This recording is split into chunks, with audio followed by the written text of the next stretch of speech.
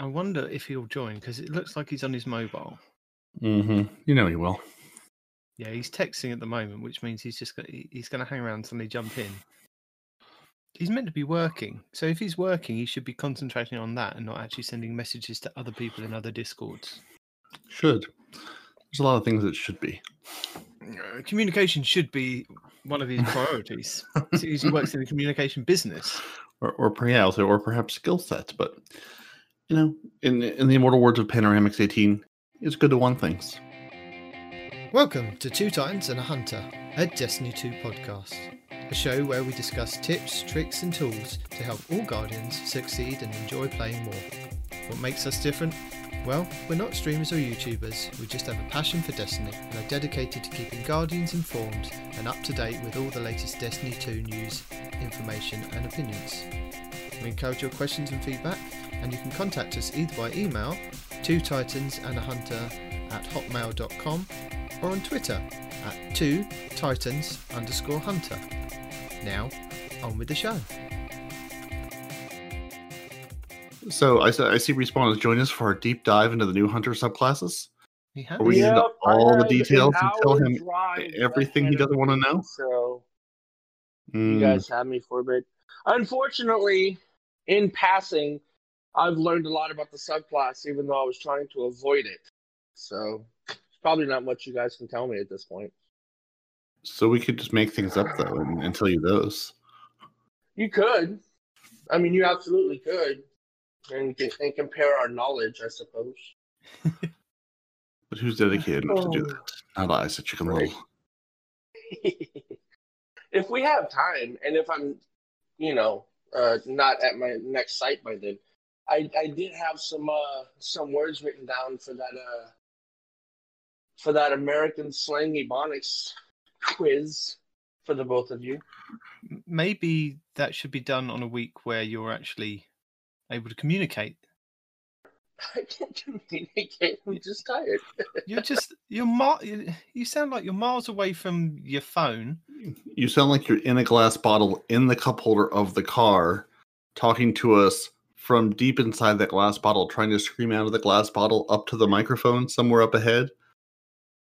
I think what I'll do this week, I'm just going to cut him out from everything that he says, and it will just be Two Titans this week.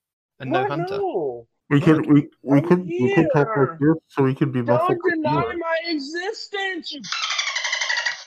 You're putting people off. This is what's turning people in droves away from the podcast.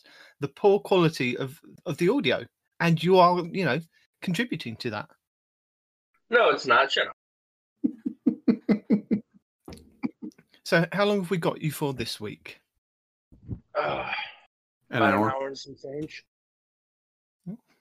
So you're here just for the important part about the hunters, and then you're going to go. No. Accurate. So have we got all the important documents up in front of us, Parody, for you and me anyway? Have you got? Oh, we do. He's probably going to be driving any second now. Oh, he already is driving.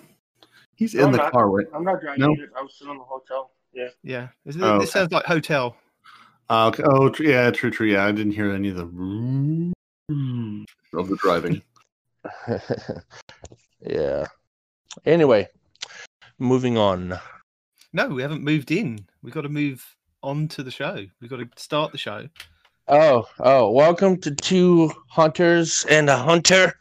They may disguise themselves as Titans, but that's just that's a part of their ploy to sneak up on the enemy, right? Because hunters are sneaky. We're so sneaky, in fact, that some of us pretend to be Titan mains just to prove other people wrong. At this point, I'm pretty sure my Titan is more Hunter than Titan. After playing like 4 hours of Iron Banner last night, it's like just wading through a sea of hunters with the occasional, more than occasional Titan, and then like the 6 warlocks that are out there. Ooh. That sounds rough, buddy. Well, Respawn, you could be a little bit correct, because I did play at least 3 hours of Iron Banner, which should hopefully be in the footage of this week's podcast, of trying out different builds that I'd kind of watched during the week with the new Traveler's Chosen exotic sidearm. So there was a lot of synergy builds that I thought I'll try. And then there was one that I had a long time ago, which was my invisibility build, which is an Armor 1.0 set with an Armor 1.0 Gemini Jesters. So when I dodged, I also inflicted damage on other people that were around me and confused their radar, which was great fun because I had infinite dodge and infinite invisibility. So I was just being a little person running around the map, upsetting a lot of people. So that was great fun. So are you in a good place to start the show then, Respawn? Definite, or are you about to leave and get in the car? I am in the car. Oh, you're in the car? Yeah, I'm in a good spot. Yeah. Okay. So welcome to the show this week. I am Night Demon. Welcome. Your travelling hunter is Respawn, as usual. Yep. What's up?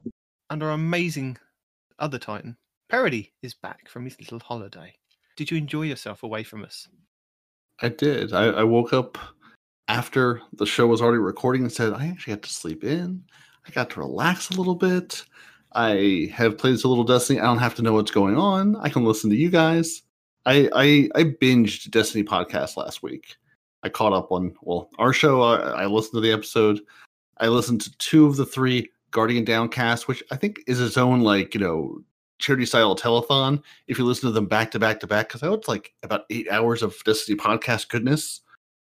And listen to the Guardian Hub and listen to Sid and play Iron Banner. So it was a good time listening to the familiar voices in my head as I'm sitting on the beach, just relaxing and letting my shoulders come out of my ears and some of the stress wash away.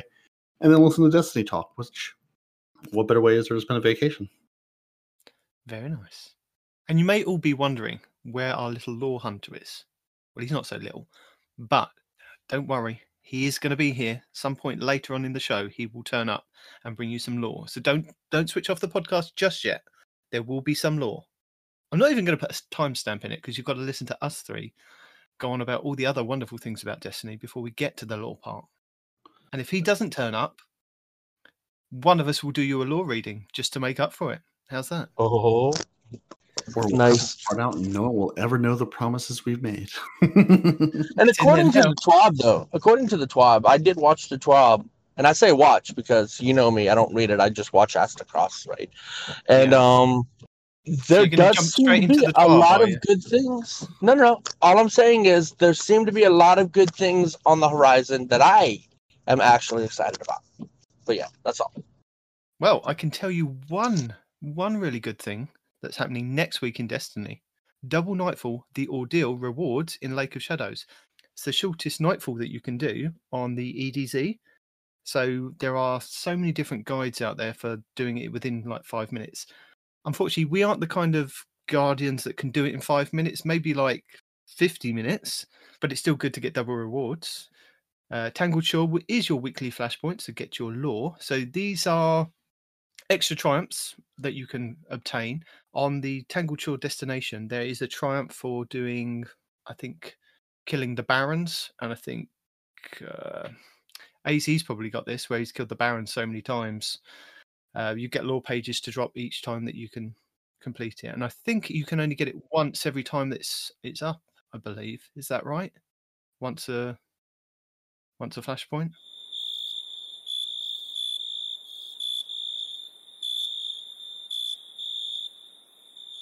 I speak to Spider. I buy things from him.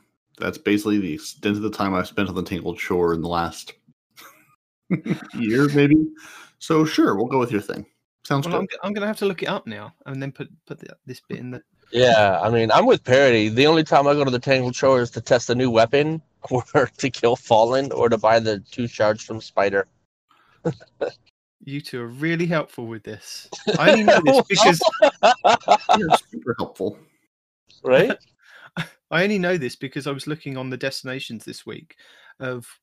I was looking to see what I need to complete before it goes away, and it was like European Dead Zone. I've got 28 out of 32. When I had a look at what they were, I was like, "What's this Tangled Shore one? 46 out of 48." And one of them is to do 500 public events, but not just any public events, right?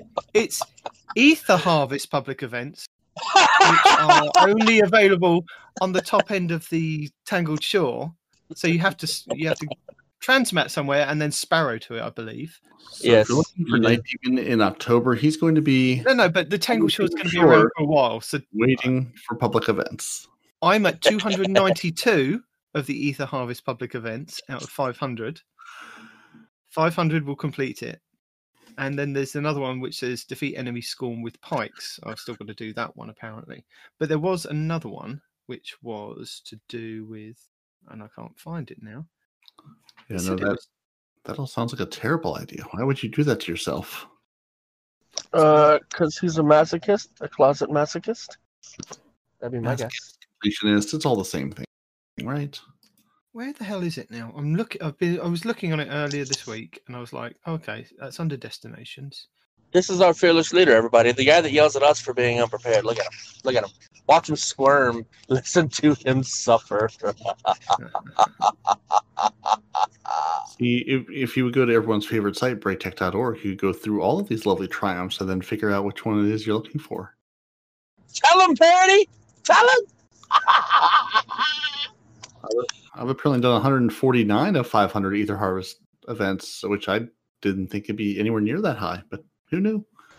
Breaktech.org knew. That's who. I'm looking at these as like, you could do this. Go, yeah, I could, but not going to happen. And what is the purpose of doing those? What is the reward of doing those? Just another lore page? Bragging, You do right? 500 bragging. You get stuff. If somebody tells me they did 500 of those as a brag, I wouldn't be looking at it as a brag. I'd be looking at it as mental health issues. Seek professional assistance. No, I found what it is now. So it's under Vanguard, and it's also under campaign, heroic story missions. So you have to do 25 heroic story missions from the Forsaken campaign. So I believe you can do that when the flashpoint is the Tangled Shore. So that helps you with getting a triumph done, which is worth 220 points towards your triumph score. So bragging rights, as Respawn says. You can wave that triumph score around to people. Yes. That's it. Full stop.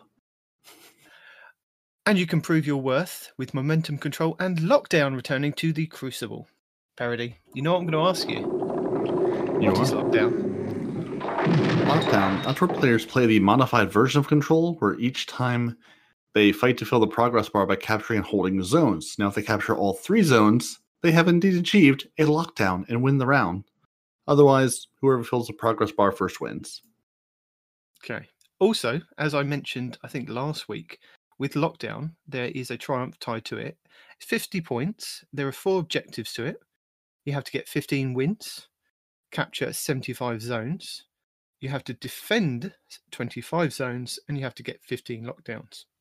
It's pretty doable. So as that's up next week, that is one that you can get done and ticked off the list before it disappears. And it will. I'm sitting here looking at my Supremacy ones. I think I need 3 more Supremacy wins before Supremacy goes away. And am I right in thinking that momentum control is like literally a one-shot kill thing in Crucible? So if you are going for your mountaintop, you got more of a chance at getting a one-shot kill with your grenade launchers if you scratch somebody with them? Assuming you get close enough to anyone with a grenade launcher?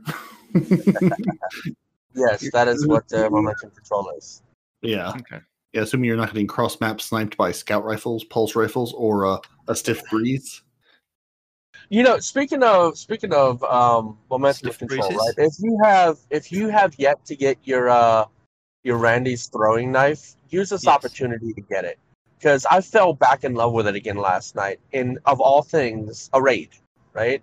And it's because of the stupid shield guy that you have to shoot in the front and the back. It's Scourge of the Past, by the way, I'm talking about. And he was just being such a pain last night with all of his teleporting and things like that. And I switched off of my gnawing hunger, put on a shotgun, and then put Randy's throwing knife in my primary slot. It changed everything, dude. Randy's throwing knife is so good, and sometimes you just forget about it, So if you don't have it, go get it, especially with momentum control coming up. Okay. Yeah, because that is another one that's quite good for getting scout rifle kills. Was it that you wanted a high impact scout rifle? There were quite a few, weren't there, that were available that you could use to get your roundies? I used the Mida multi-tool to get mine because Mida was just so good. You could sight in and you still have map awareness, right? You don't lose your radar. So when people were trying to sneak up on me while I was, scouting in the corner like a little hunter, right? Yeah. I was able to see them coming and engage before they knew what was happening. Also, the Mida multi-tool, even though it's supposed to have a damage drop-off, I never see it. I'll cross-grab somebody with that thing, man. It's so good. So if you have the Mida multi-tool, take it into freaking momentum control and get your Randy started. Now, some people argue the Jade Rabbit, but last I checked, Jade Rabbit was broken, and I didn't see a fix for it yet. If that's your thing, go for the Jade. Use the Jade Rabbit. Fine. I tried it. I didn't love it. It was way easier for me to get it with the Mida multi-tool. Personal preference. Do what you want. Yeah. I believe that the Jade Rabbit is 150 RPM, which is why it's a higher impact, isn't it? Slower firing, higher impact. You can also use the Scholar if you've got one from Trials. Sure. And the other one that you can use is, just looking it up now. And if you've got a high impact with explosive rounds, that'll take care of those pesky high resistance people, usually in one shot too. So. Yeah.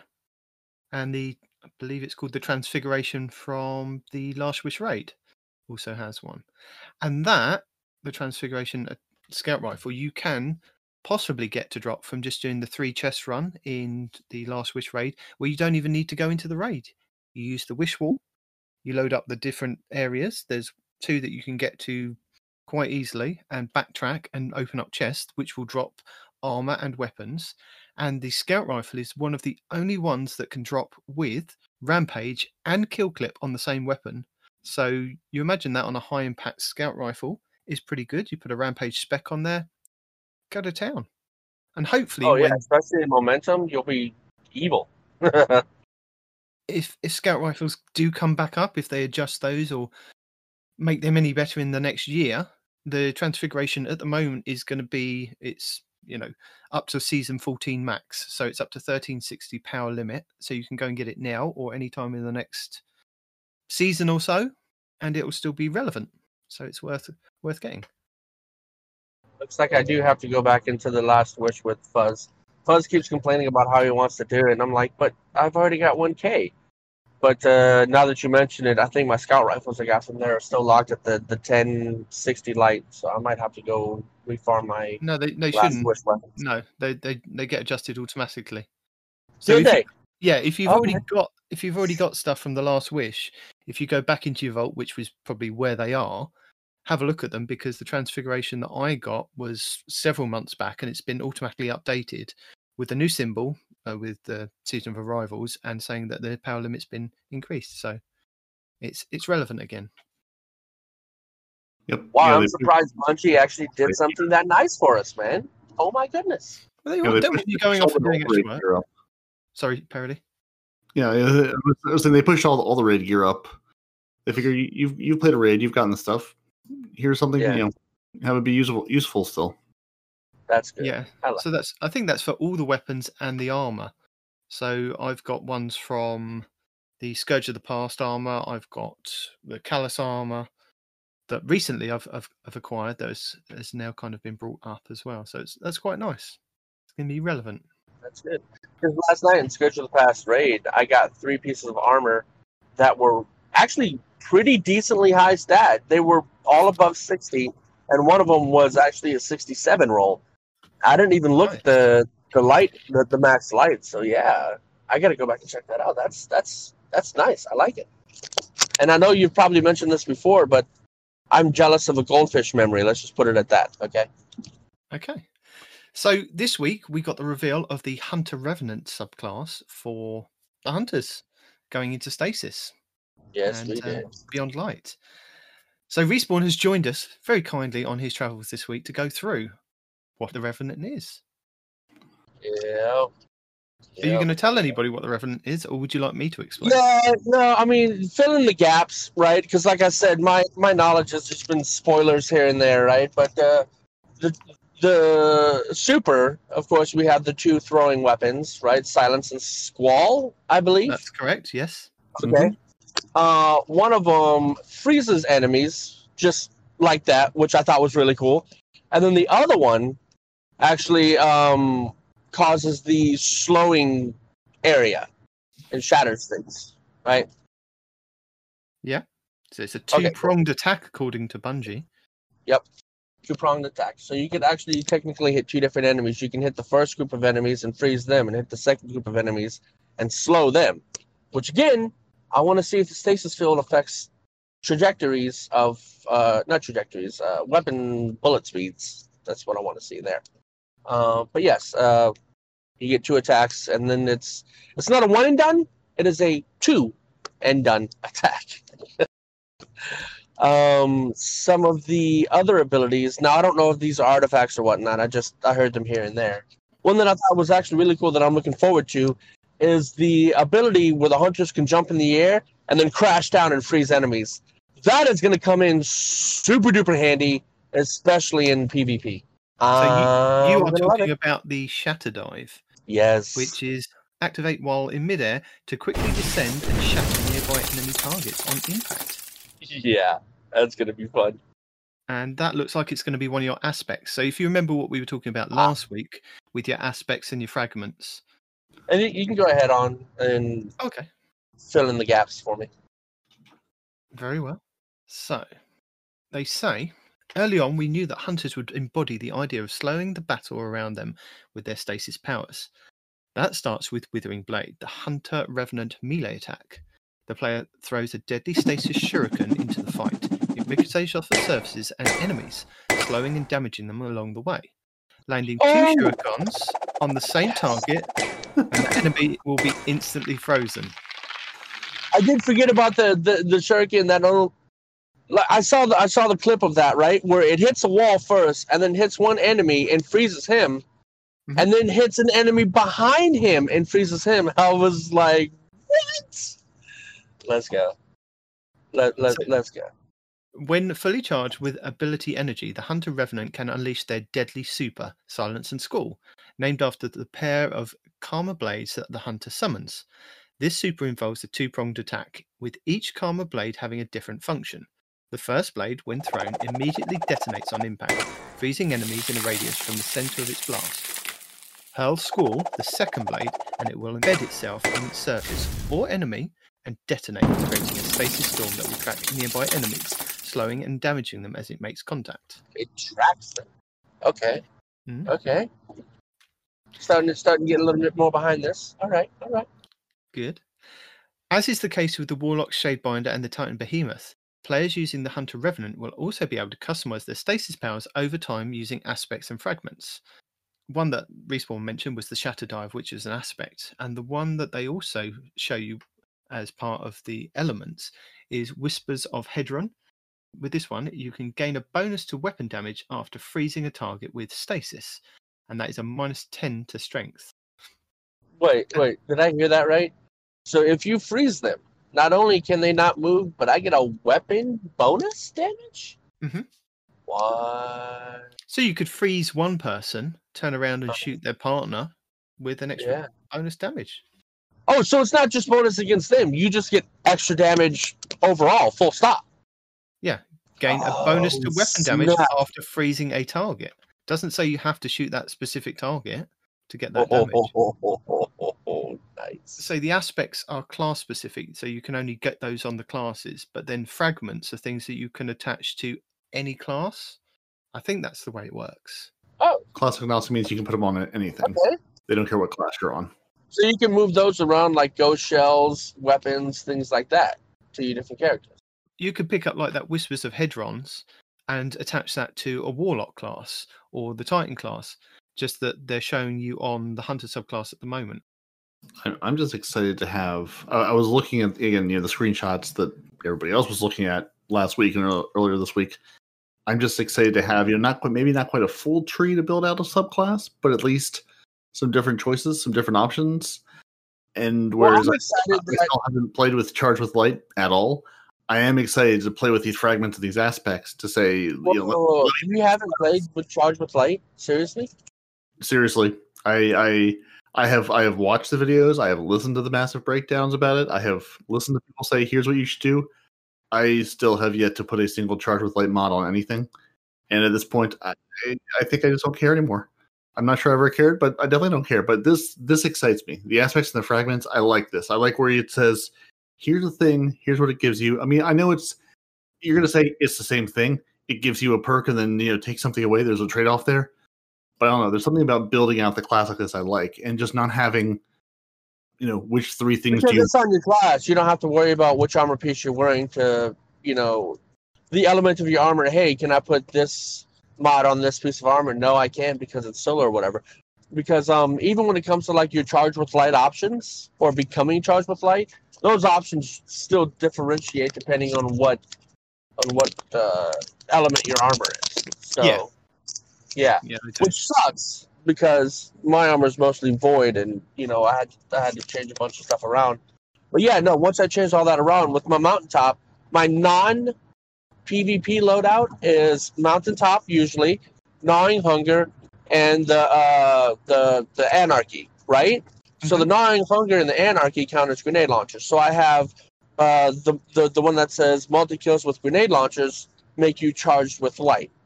I have another thing on there that says when I become Charged with Light, I get 2 stacks instead of 1. I have another one that gives me an extra stack, so I can have a total of 3. And then I have another one which, if I pick up an Orb of Light, I get Charged with Light, right? And all those help me become Charged with Light. And the only thing that I have on to expend those charges is I get an extra, 20-30% damage. But every time I kill things, it removes one of my stacks of light, right? So with my grenade launchers, I'm constantly getting those multi-kills because the anarchy does count, right? And obviously picking up charges with light because my mountaintop is masterworks and so is my gnawing hunger, so I'm constantly dropping orbs, right? And then I'm killing things with that extra damage or just using that extra damage against bosses. Dude, it's such a great build, man. It is amazing. Like in one of our recent raids, right? I was lucky enough to still have a stack of light charge when we were attacking the boss, but we ended up wiping. And I did like 30% more damage than the highest damage dealer on our team, just because I happened to have had a stack of light on me. It's nuts, right? Man. It's nuts. Yeah. And it also works in PvP. Like, you can take this loadout in PvP, kill 2 guardians, pick up an orb of light, and guess what? The next guardian you face off with, you get extra damage on him until you kill him. You see what I mean? Yeah, I am in no way arguing against Charge with Light.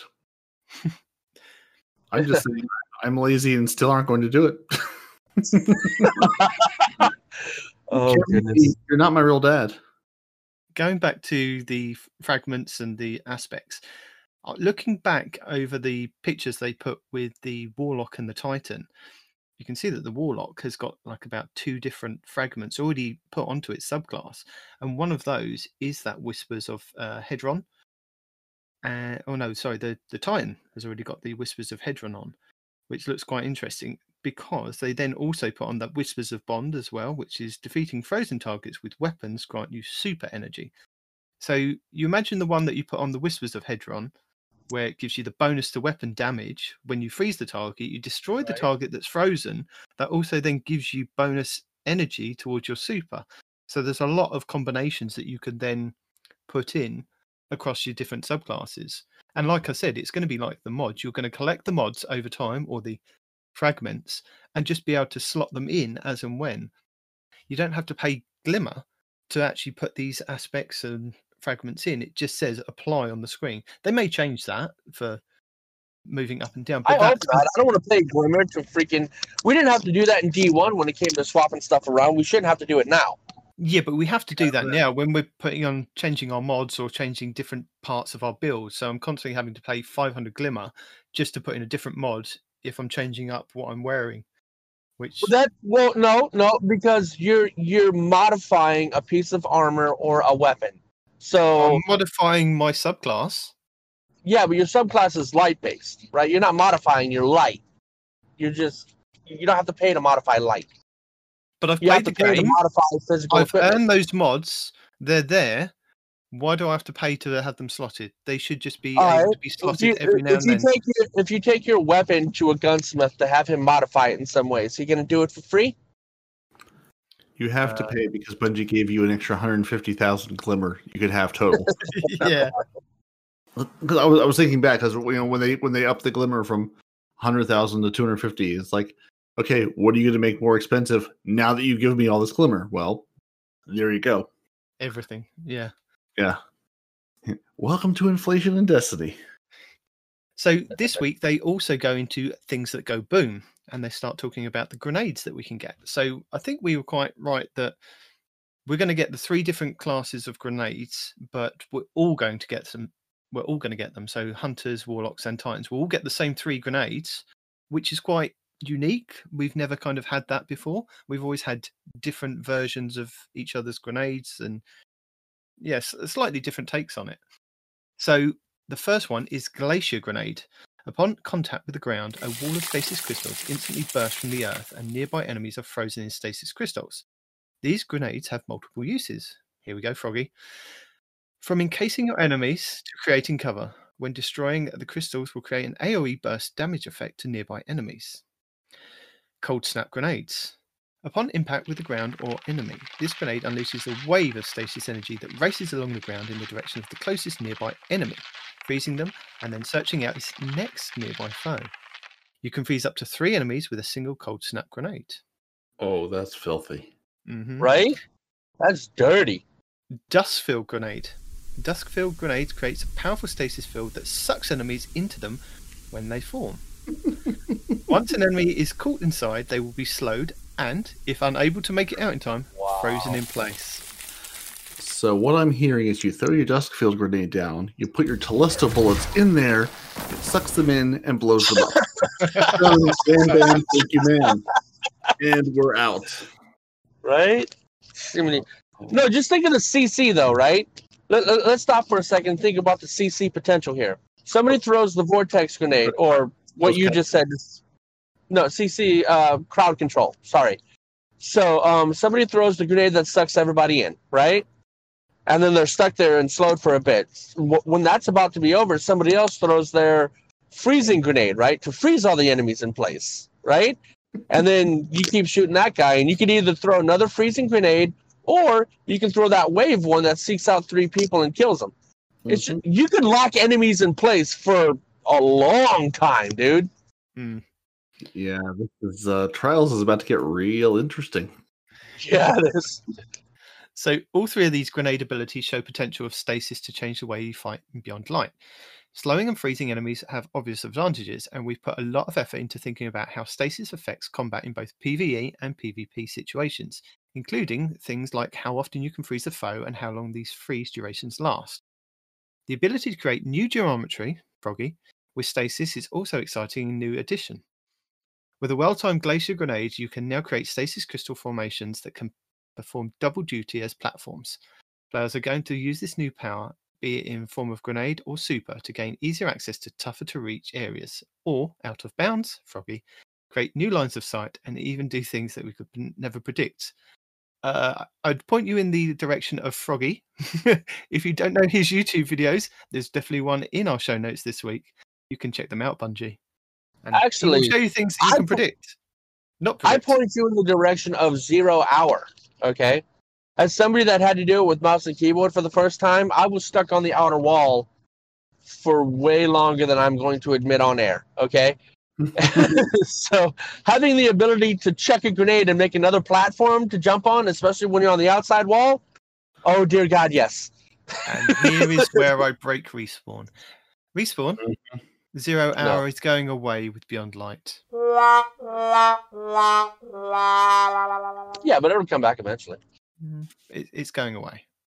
It'll come back. So don't get people's hopes up. Don't tell them things that they could possibly do when it's been taken out of the game. It's taken out of the game. It's gone. Welcome back. No, can't. Because then how are you gonna finish the catalyst on the weapon? Huh? Because they're gonna put it in. They're gonna put it in. We spoke about this a couple of weeks ago. You have to do it before it goes away. First time caller, long time listener. You can't do it. There's going to be something else you have to do instead. No, I refuse to believe it. No, it's not true. It can't be true. Finish your catalyst now while you can. Yeah, I'm already having nightmares about the new jumping puzzle that's going to require throwing a grenade, creating a platform to jump across whatever the new dungeon they build is. You know it's Bungie. They're going to give us something that involves a jumping puzzle with these grenades. I'm already having nightmares about it. I already don't want to do it, and I don't even know what it is yet. Yeah. So the new raid that we've all been waiting on, the Vault of Glass, that's going to be implemented in there somehow. Watch, I'm telling you. Vault of But Glass. now, can you push? Can you push people off the edge by using the wall and pushing them out of the map and off the edge? And possibly. So, as you weren't here last week, Mr. Update of Updaters, would you be able to tell us what happened with the Destiny 2 Update 2.9.2 parody? I would be able to tell you what happened. Now, I don't know. I don't remember what they teased. They teased a little bit of this, but sadly, I've not stepped into Gambit to see if they actually fixed the issue, which caused players to freeze when spawning in Gambit. They got so excited they wanted to freeze things, but not like this. So allegedly, if you spawn into Gambit, you'll actually be able to move now and not spawn in a second time or maybe a third and just hover there for a minute. They've also apparently fixed an issue with the Prophecy Dungeon where the enemies could stop spawning in the hexahedron area, blocking players from progressing. I've still only done the final boss area in that, and that's it. They've also fixed an issue in Nightfalls where enemies would stop fixed an issue where enemies would stop responding to players if they carried motes from a contact event into the Savathûn Song or Festering Core Nightfall. Oh, jeez. So if you bring one in, do they just like look at you and like try to be your friend to bake you a cake, or Yes. do they just stand there and go, "I don't know who you are"? Yes, they wouldn't shoot you. If you've seen one of the Cheese Forever videos, basically, if you went and did a contact event, picked up one of the motes, and then proceeded to the Nightfall, they wouldn't bother attacking you. You could shoot them, and their damage, and they could regen health over time, but literally, you could have one team member that would just be invincible. Nice. I'm here. I'm a friend. So just like the thing in D1 where you could punch an enemy and turn them into friends. Now everybody's your friend. You just go for that. That's great. So they made a couple of changes to the gameplay and investment. So they fixed the issue where players who completed the Tommy's Matchbook Catalyst Pursuit were re-awarded it. They fixed an issue where the Trials vendor engrams advertised rewards at 0 power level. This was simply a display error. The actual power you received was not affected. So if you think you got powers, Trials gear at power level 0, you didn't. It's there. Fixed an issue where the Cold Denial Ornament ADS view looked different from the base weapon. And Respawn, no, I can't tell you which looks like which now, but they fixed it. I did use it, and they made the ornament look like the non-ornament, like you said. So, damn it. Well, there you go. Real-time update. The Prestige Eater of Worlds and Spire of Stars ornaments can be viewed in collections now. The Become a Legend step of the New Light quest incorrectly asked players to reach power level 950, and now correctly asks them to reach power level 1000. The Rhetoric's Broadsword will now be available to reclaim from collections.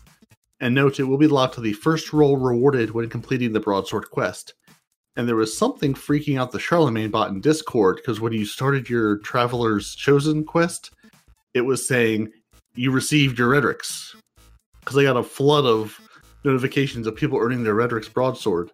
And it told me I received it. I go, no, I received this many, many seasons ago. So something, I assume it's putting it back into collections, freaked out something in the API, and Charlemagne's like, hey, everybody got a Rhetoric's. Good job, everyone. Yeah. So if you actually earned it this week, good work. Because I think Andy and Jedi Poet maybe were working on theirs. So I don't know, somebody was working on theirs. So good job if you've actually received it and didn't just get buried in the flood of other notifications. They've allegedly made improvements to the Sleeper node RNG on Mars. So, allegedly, when combining resonance stems, it will be very unlikely that the resulting override frequency will unlock a node in your current area. So again, create the stem one place, go to the other place where you want it to actually hopefully unlock a thing. Destiny has an internal checklist, blah, blah, blah, blah. They claim this is going to work and be a whole thing, which we covered 2 or 3 weeks ago. I think Yeah, however, it seems that our good friend Cheese Forever tweeted on 2 days ago now, as we record, the sleeper node dupe protection does not work.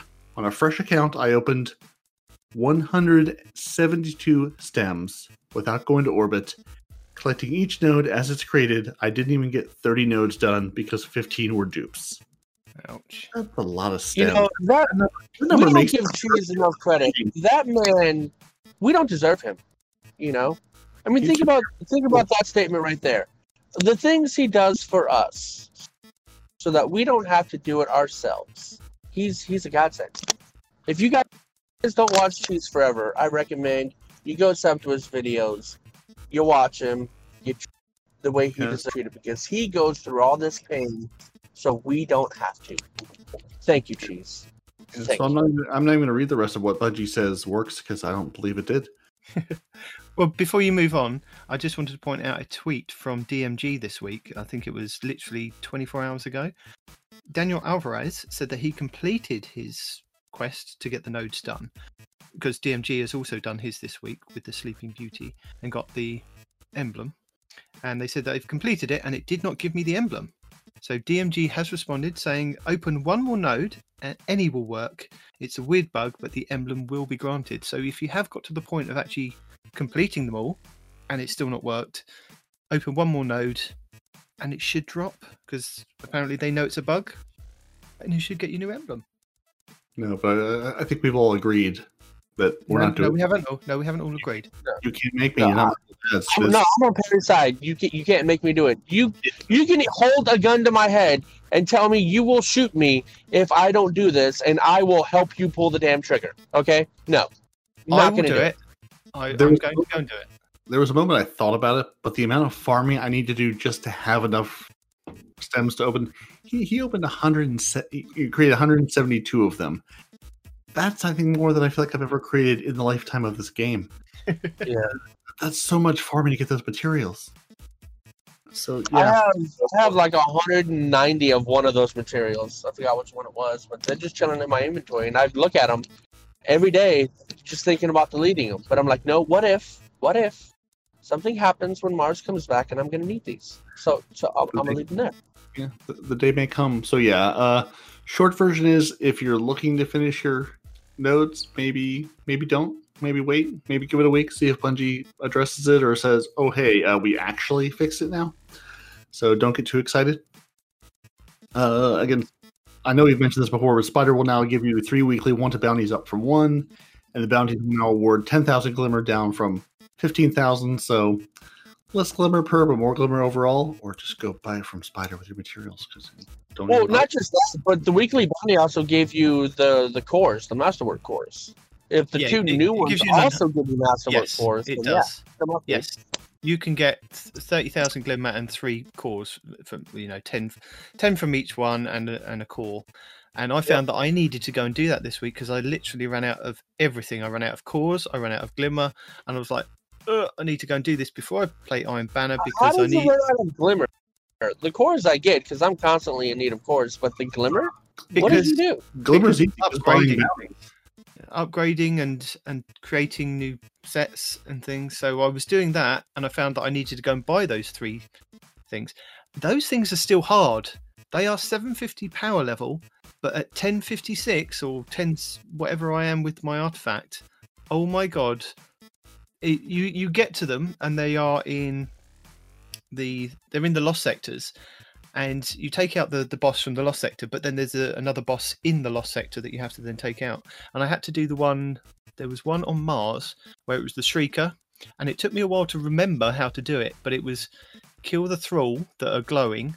They drop that pool of yellow, greeny essence on the floor. You stand in it for a couple of seconds. You then have some scent of the worm again on you.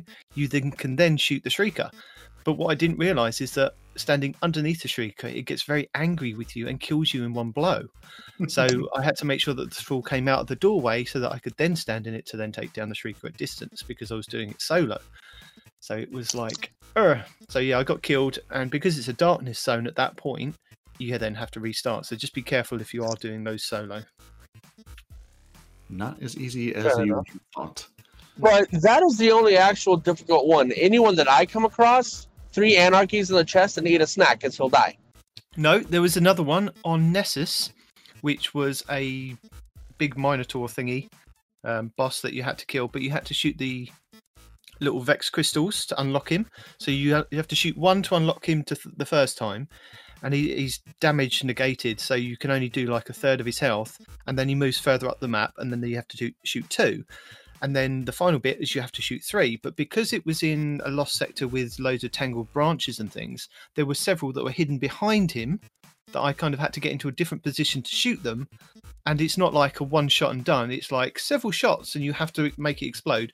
All the time that he's then constantly spawning other enemies around you, and they're the exploding ones. They're the exploding Vexes. Where the boss is, there's a pillar. If you stand at the top of that pillar, neither he nor the enemies can shoot you, and you can take your time shooting all the things, dude.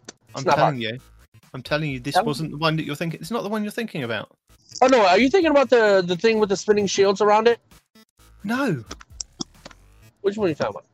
I'm talking. He's literally shielded. You can't do any damage to him. You have to take out the Vex crystal things. There's like three or four that different, and you shoot those, and then the shield goes down. Are you talking about the lost sector where you go left, you go into the lost sector, but you go right and you go into the forge? You talking about that spot? No. No. Okay. No. All right. No. Sorry, Parody. There's some other updates. They fixed an issue where the Guardian Games quest was still present in some players' inventories. Hunters. Seriously, if this quest isn't removed this time, we're going to need to talk to Zavala about how the Titans are rubbing their weight in everyone's faces. It's not for them to do that. Please tell me that Hunters swap too, because I just appreciate that joke. They fixed an issue where players could block progress by acquiring the calcified light without the quest active. And they reduced the amount of shader drops from Umbral Engrams. Thank you. Nobody wants them. Why are shaders a thing I have to continually delete? Because you need shards and glimmer for the next expansion. No, but then let me get rid of the entire stack. Let me get rid of like the 80 stack that I have. I don't want them. There's about 3 shaders I want, and that's all I want. The rest of them are garbage. No one needs them. They also made a couple changes to weapons. As we slowly grind through this lovely patch they put out for us, the Ruinous Effigy, the transmutation spheres can no longer be picked up by players with an active super ability, which I imagine would kill your super, so that seems good. Say that again? What happened? You can no longer pick up a sphere if you have an active super. Okay, yeah. The perk that provides ability energy on super activation, Apotheosis Veil and the Radiant Largesse, are now activated after the super energy is consumed. These perks used to activate during the super's warm-up, that allowed players to cancel their super during the warm-up, gain the ability energy without consuming their super energy, so sort of fix that bug, I guess, or whatever. This will prevent players from activating these perks for free, quote-unquote. They've also fixed an issue affecting perks on the Jade Rabbit and Merciless. Perks that activate on hit weren't triggering properly when projectiles over-penetrated their targets. So your Jade Rabbit should be fixed now, and so should the Merciless. Until next week when they tell us the Merciless has taken up the mantles of Telesto and will never work right again. And for the Merciless will never be as good as the Telesto. Sorry. Nothing will ever be as good as the Telesto.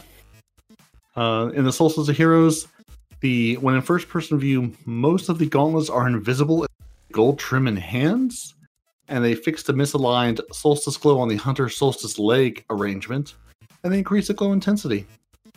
And this last one is for Respawn and PC folks, because I don't know exactly what it means. They fixed an issue on Steam where certain player persona names could cause weasel errors. So we don't like your name, Weasel. If your persona name was something they didn't care for, they just said, you're a weasel now, goodbye. So if you've been weaseled a whole bunch, maybe it's because they didn't like your name. Get a better name. I have not seen that, and I don't think anybody on my raid team has either, but that is hysterical. That's kind of phenomenal. Yeah, so that was our 2.9.2 patch that they put out, and I think as they said on Tuesday, like they promised they were going to. Promised, threatened.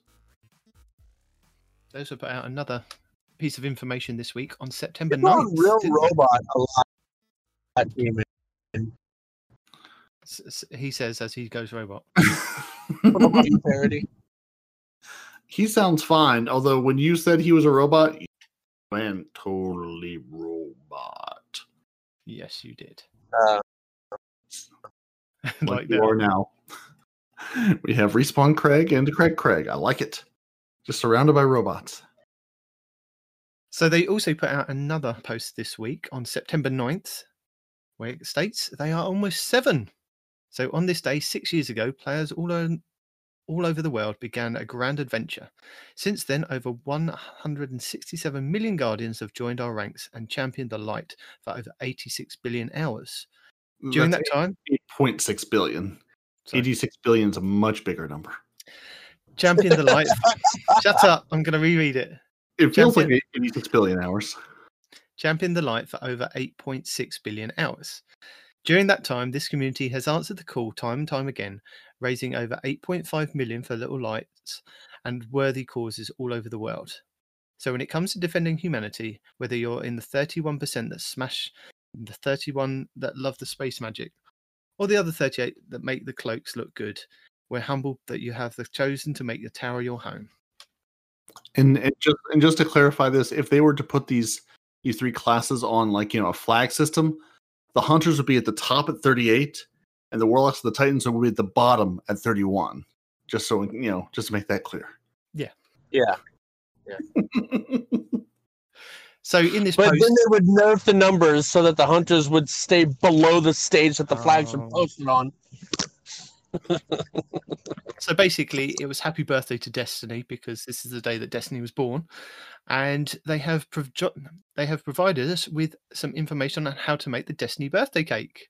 And I thought this was a joke, but it literally is a full recipe to make a cherry-filled cake, and I'm really interested to go make this now. It looks really, really yummy.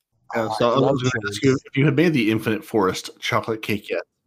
Now it looks like it is in the official Destiny cookbook too. So if you have the cookbook, you already have the recipe to the Infinite Forest chocolate cake. The difficulty, however, is hard, and your prep time is 24 hours. So much like going to a Grandmaster Nightfall unprepared, don't go into this cake unprepared. You need to prep first, you need to grind, you need to get those ingredients. And yeah, if you have issues with dairy, don't bother because this cake will not be for you. Yeah, no, I did the same thing. Like I looked at this, I was like, nice. I saw the cake and I was like, I figured I was scrolling down. It's like, no, there's recipes here, ingredients, and yeah, no, they said here's how to make the cake. Now I wonder, was this Deej making this cake? Was this DMG who made this cake? I need to know. So the first thing I want to point out that you said, Parody, is you said it has a difficulty rating, right? Which is hysterical.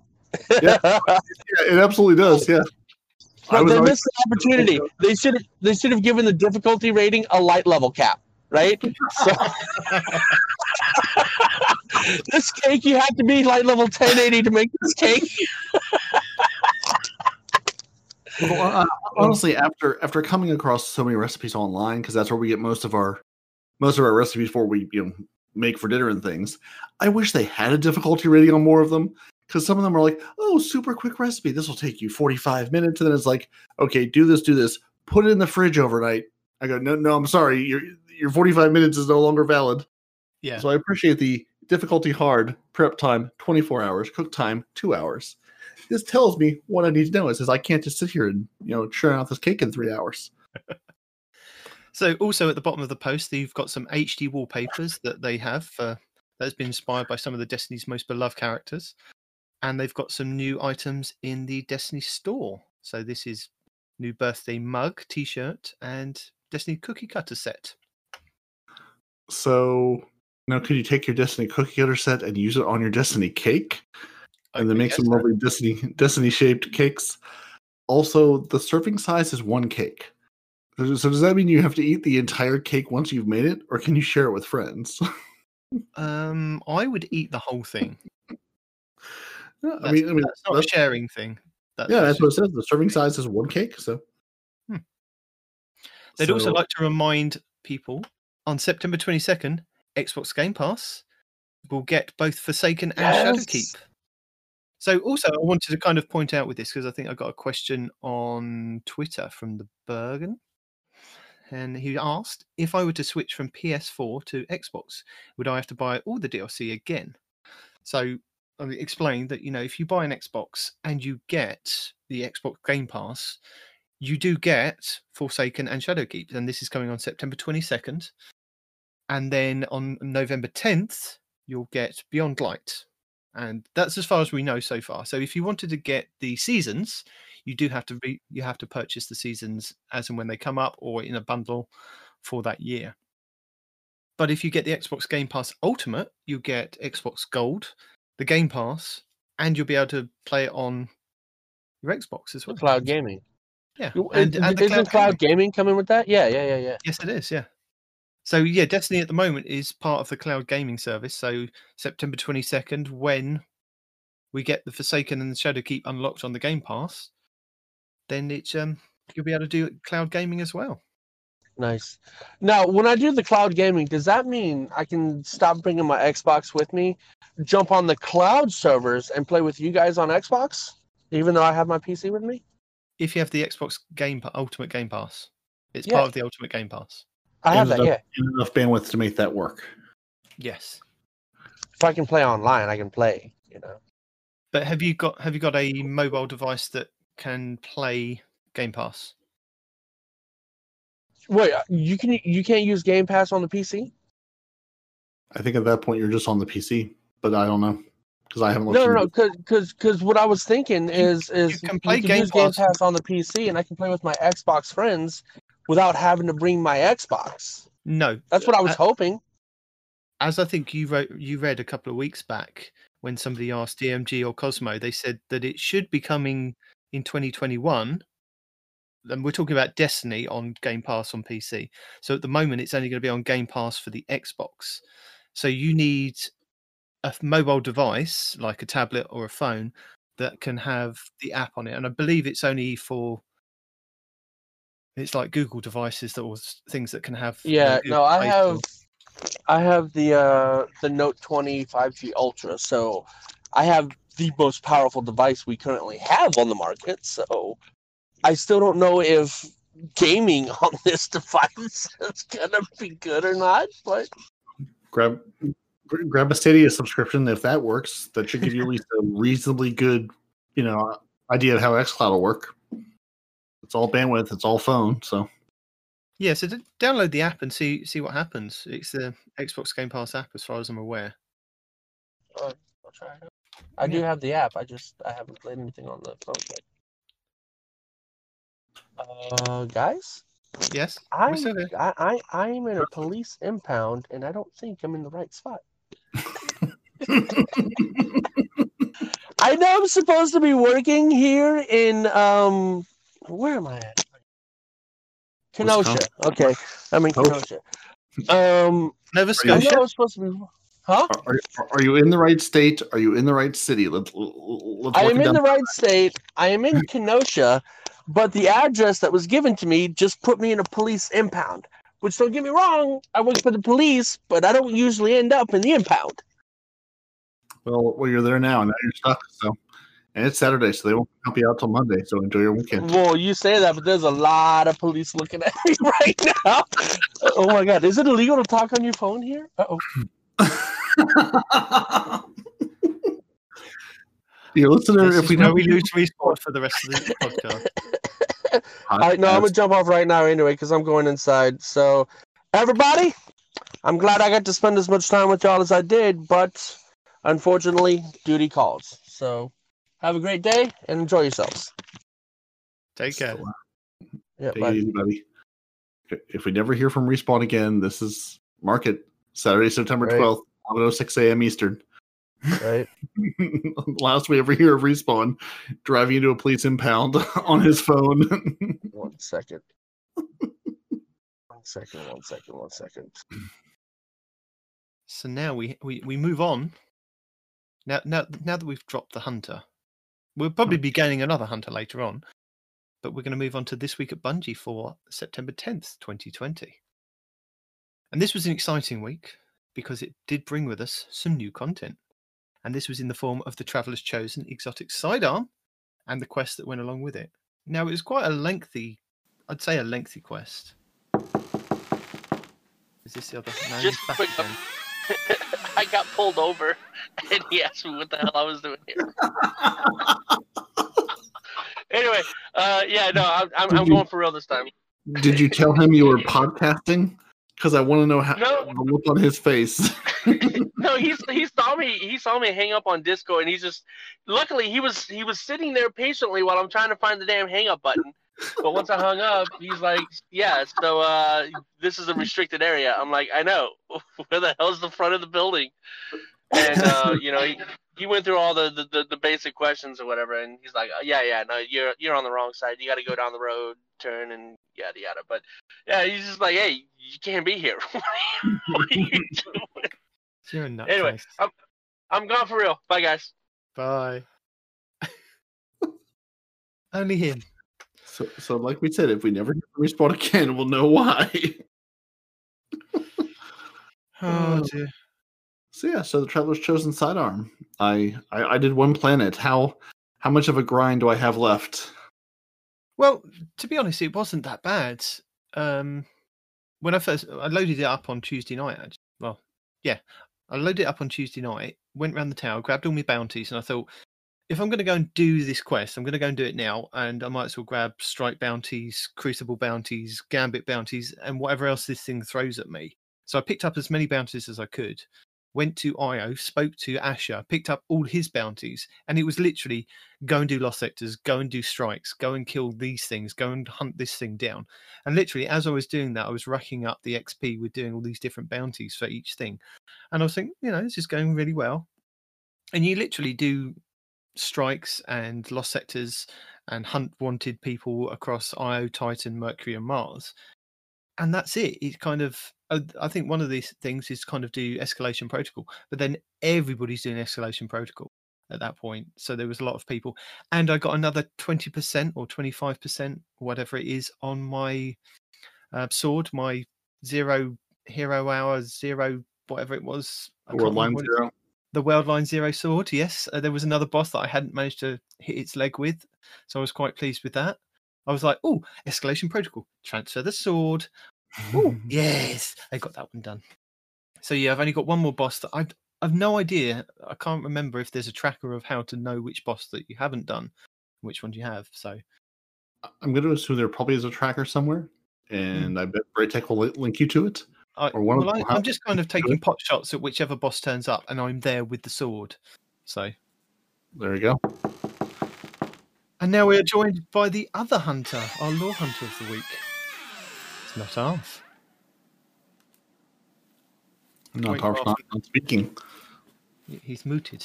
He doesn't want to talk to us. Much like a hunter just comes in from the mists from the adventures out in the world, and here he is, just waiting in a corner with a shotgun if he's on Iron Banner. So I was listening to somebody like Astrocross or Fallout, and they said that it took them about an hour and a half worth of grinding. I didn't time how long I was, but I kind of think I did it in the one evening, but it was just kind of an easy playthrough. It was there was nothing bad, nothing, really intense, like having to go and kill the 3 bosses in the last word thing, kind of. Yeah, I did. Yeah, because I remember I did the first part of that. I can't remember what other exotic dropped the same day as the first part, because I did the first part thinking I was doing the other quest. I was like, okay, this wasn't so bad, but then I got nothing. Then I got no reward at the end, and then looked it up and said, oh, I started the wrong quest line. So like I said, I did IO, and it was like, now go to Titan. I was like, oh right, it's gonna be one of those, and I was like, I need to just put this down the other night because I can't. I was like, I would like to get this done. I saw Discord popping up saying everyone getting the Traveler's Chosen. I was like, I'll get this done, just not today. Sometime. There he is. There's not our on mute. Hello. Found the button. No, it wasn't. It was a cable that needed to be unplugged and then plugged back in again, and it was fine. So a slightly different version of have you turned it off and on again? Have you unplugged it and plugged it back in? So have you two got your Traveler's Chosen this week? Nearly. Unfortunately, there's been crisis after crisis this week. I'm nearly there. I think I've got about two more sections to do, and then it's done. but I'm well on the way. Good, good. So we are at the moment halfway. Well, I'd say we're halfway through the TWAB. We've just kind of started it. There's not a ton there in the TWAB. Traveler's Chosen, and then our lovely poster they want us to go order for Bungie almost being 7. Mm-hmm. And then our Hunter Breakdown that I know Nanarf wants us to go into each and every excruciating detail to tell him every piece and part of it, but we'll spare him because we already did that to Respawn. So yeah, we traded one for the other. Yeah, traded one for the other this week. He's just literally been locked up in a police station while you jumped in. So, but you'll have to listen to the show. How's okay, that? Sounds like real time tease for you. Yeah, is he in the car again? He was up until recently. We'll see if we hear from him after this. Yeah. I'm sorry, I shouldn't laugh.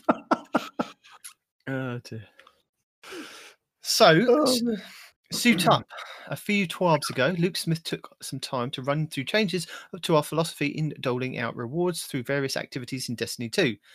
Hit the article again, and we'll link that for you if you want to, if you need a refresher on the vanity, cosmetics, and more. Today, we'll be focused on core playlist rewards, so that'd be Strikes, Gambit, and Crucible. To quote the article, here's what you can expect on November 10th. We are adding a new set of armor for the core playlist, Strikes, Gambit, and Crucible. As per normal, I guess. This armor shares a set of new geometry with decals and shaders specific to the activities. Pretty much what we get at the moment, so nothing new there. We will create a new set like this each year, year 4, year 5, year 6, etc. And again, that's pretty much what we get each year, apart from I think when Destiny 2 started, we got ornaments that we could then put onto like our Crucible stuff. There was a lot of different ornaments that you could do. I remember one of our clan mates, Andy, going through and getting like 200 sniper kills so that he could unlock something for his gauntlets, which I didn't then go ahead and do. This set will arrive alongside the next expansion. So they do have a nice picture of one from each of the sets. So the Titan is rocking the Vanguard, the Hunter is rocking the Crucible, and the Warlock is rocking the Gambit. And I'm just going purely by colour here. It's blue and orange for the Vanguard set, red and black for the Crucible, and green and grey for the Gambit. So can we talk about for a minute, not just the thickness of this Hunter? He is the thickest Hunter I've ever seen. But why does everyone have what appears to be a knife pointed at their neck on this armor set? I mean, it's supposed to be on like the left-hand shoulder, but especially the Titan in that perspective, it looks like that knife is going right like into his chin. So I'm not sure this is the safest armor set to use. Depends how hard the Titan punches him. This is true. So they say this armor can be earned by completing activities through vendor rank ups. Weekly challenges are also being updated to offer avenues for players to earn higher stat packages for these armor sets. That's quite a nice thing, because at the moment when you turn in packages or you turn in the tokens to get packages, I'm only barely getting like 58 maybe rolls of certain armor, maybe up to 62. So it's not the highest stats that you can kind of get in the game. And I see it, unless it's infusible, it's a deletable thing. So it's not something I kind of hold on to. So maybe we're going to get some higher stats, which will upset a lot of people that go and do raids and nightfalls constantly and say, well, why should the average player earn these? Because we put the hours in as well. If we're turning in tokens and things, we should be able to get a chance at doing this. Just saying it. Just throwing it out there. You've played a lot of things. If you've reset your Gambit rank 11 times, you want to have something to show for that. Mm-hmm. I will have the Gambit one or the Strike one. I will not have the Crucible one. Right, that's fine. I'll have the Gambit, the Crucible one, and not the Strike one. So see, balance returns to the Force. And 19 will have all 3 6 times over. So, additionally, Year 4 will see the return of pursuit weapons.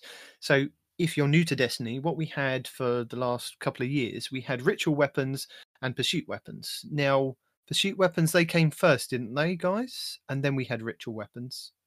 That's correct. Right? So, the pursuit weapons, we got one for each game mode. So, we got one for... Weren't they Pinnacle? That was it, yeah.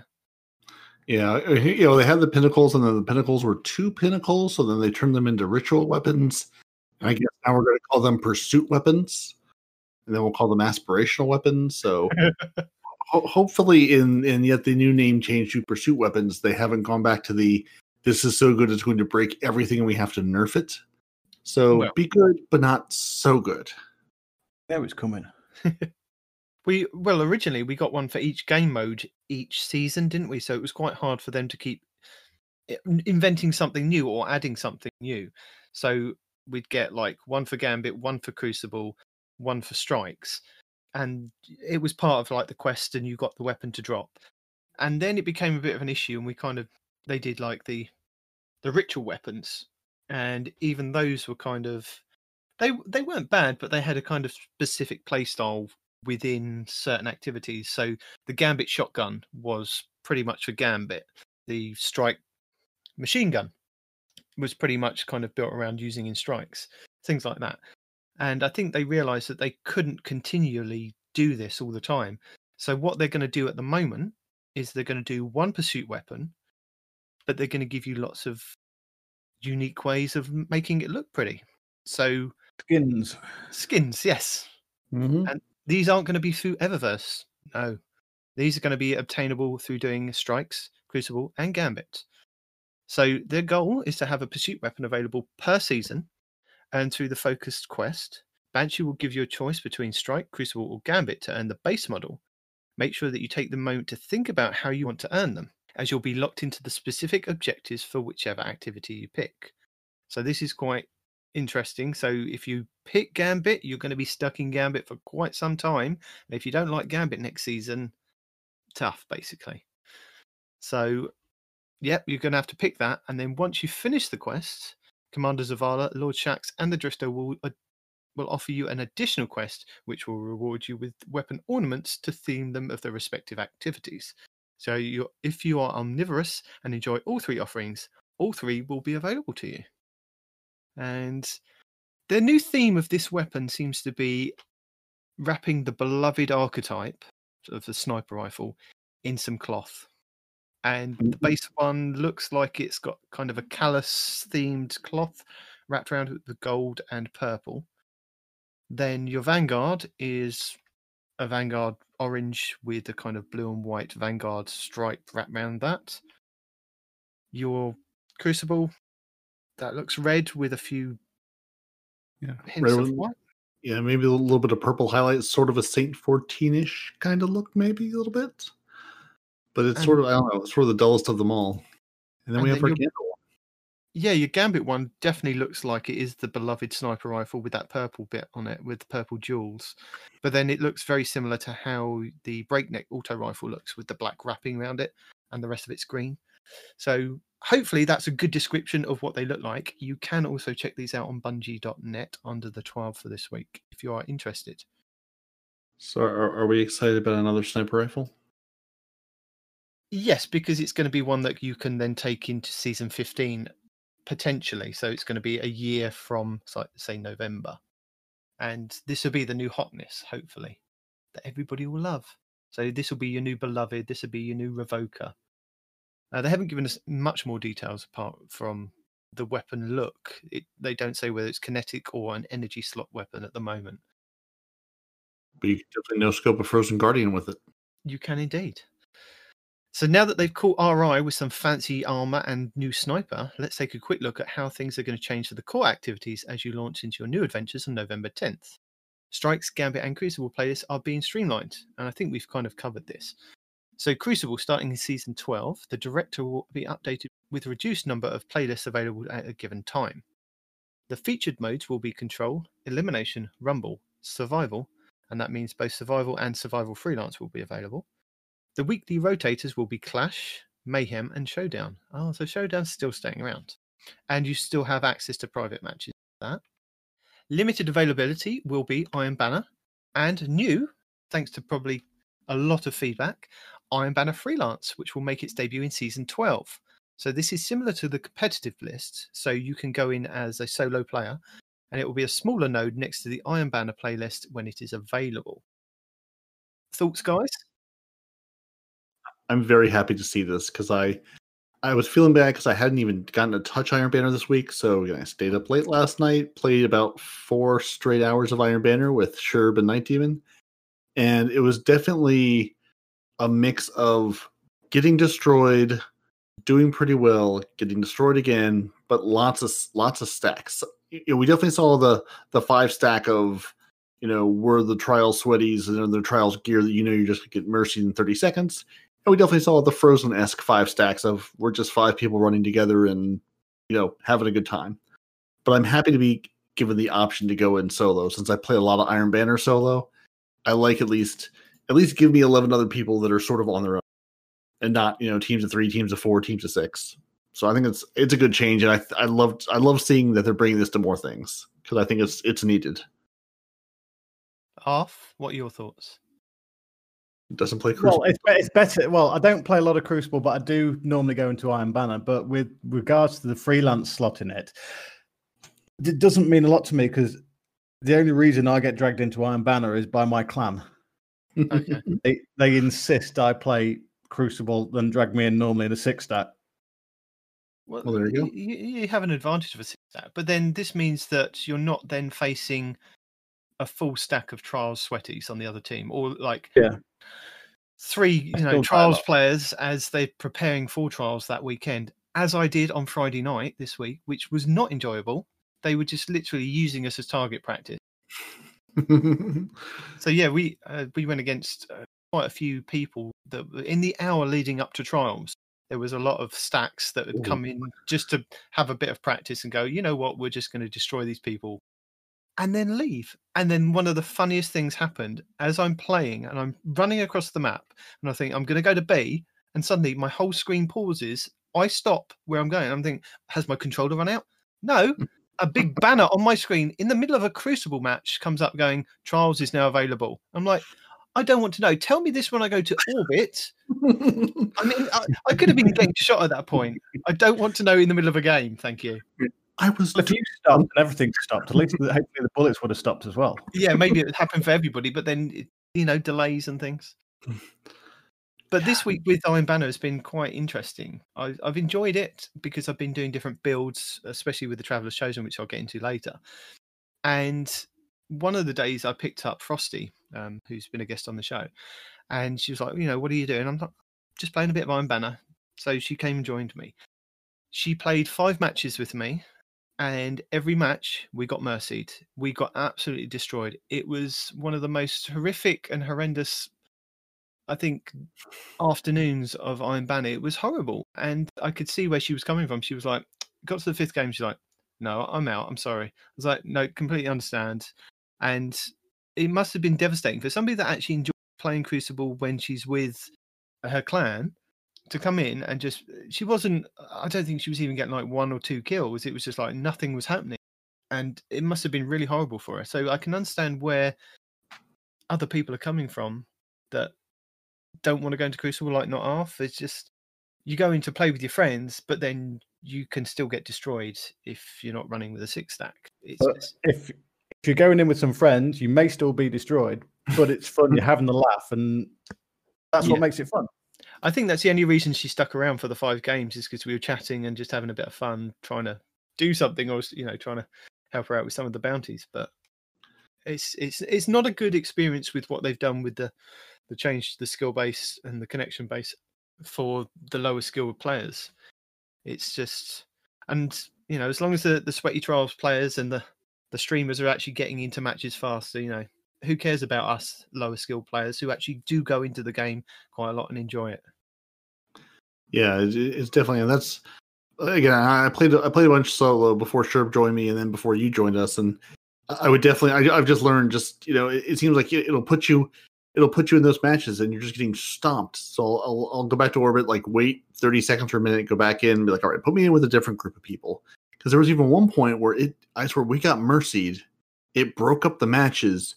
And then we were against the same 3, like the same 3 stack that we had faced in the last match. I'm going, you just said you broke these matches up. Why are we seeing them again? Like in the next match. So there's a little bit of work to do on your matchmaking there, Bungie. To say nothing of your map selection, but yeah, Although I gotta say, last night it was funny. I was with Sherb for a while, and we kept running across the same Titan, just slide shotgunning, and he had his Trials gear on. He was good, but like he was good in he was better than us, but not so much better than us. So I think I said to Sherb at one point, I was like, it's nice to sort of have like a nemesis almost. It's like this guy where it's, oh, you got me again. All right, next time maybe I'll get you. Like he was better than us, but not so much better. So it was fun. Like we got to sort of trade kills, and we sort of turned into a little mini game. Oh, hey, I got this guy. Oh, you got that guy this time. Like he was just sort of like the guy we were sort of not focusing on, but sort of trying to track down whenever we saw him, or trying to avoid getting slide shotgun by him. I enjoyed that when it was skill-based matchmaking because you did come across those people that were kind of on your level of your kind of nemesis, and you could chase after them. You could, hunt them down, and if they teabagged you, it would be fun to kind of play a game of cat and mouse of who's going to kill who and who would get the last, kill on the game.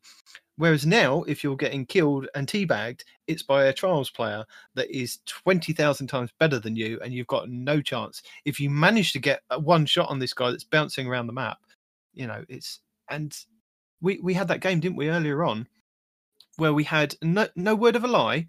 There was a Guardian with 907 light. He was sniping with a Bite of the Fox. He sniped me in the head, one shot, and I was 150 light levels higher than him. And I'm like, what the hell is happening? I thought this was light enabled, 150 light levels. And it wasn't like this guy had got constant kills, so he'd got a charge with light build going or something like that. Even then, I had 100% resilience. I shouldn't have been taken down with one shot. I believe. What level was the weapon at?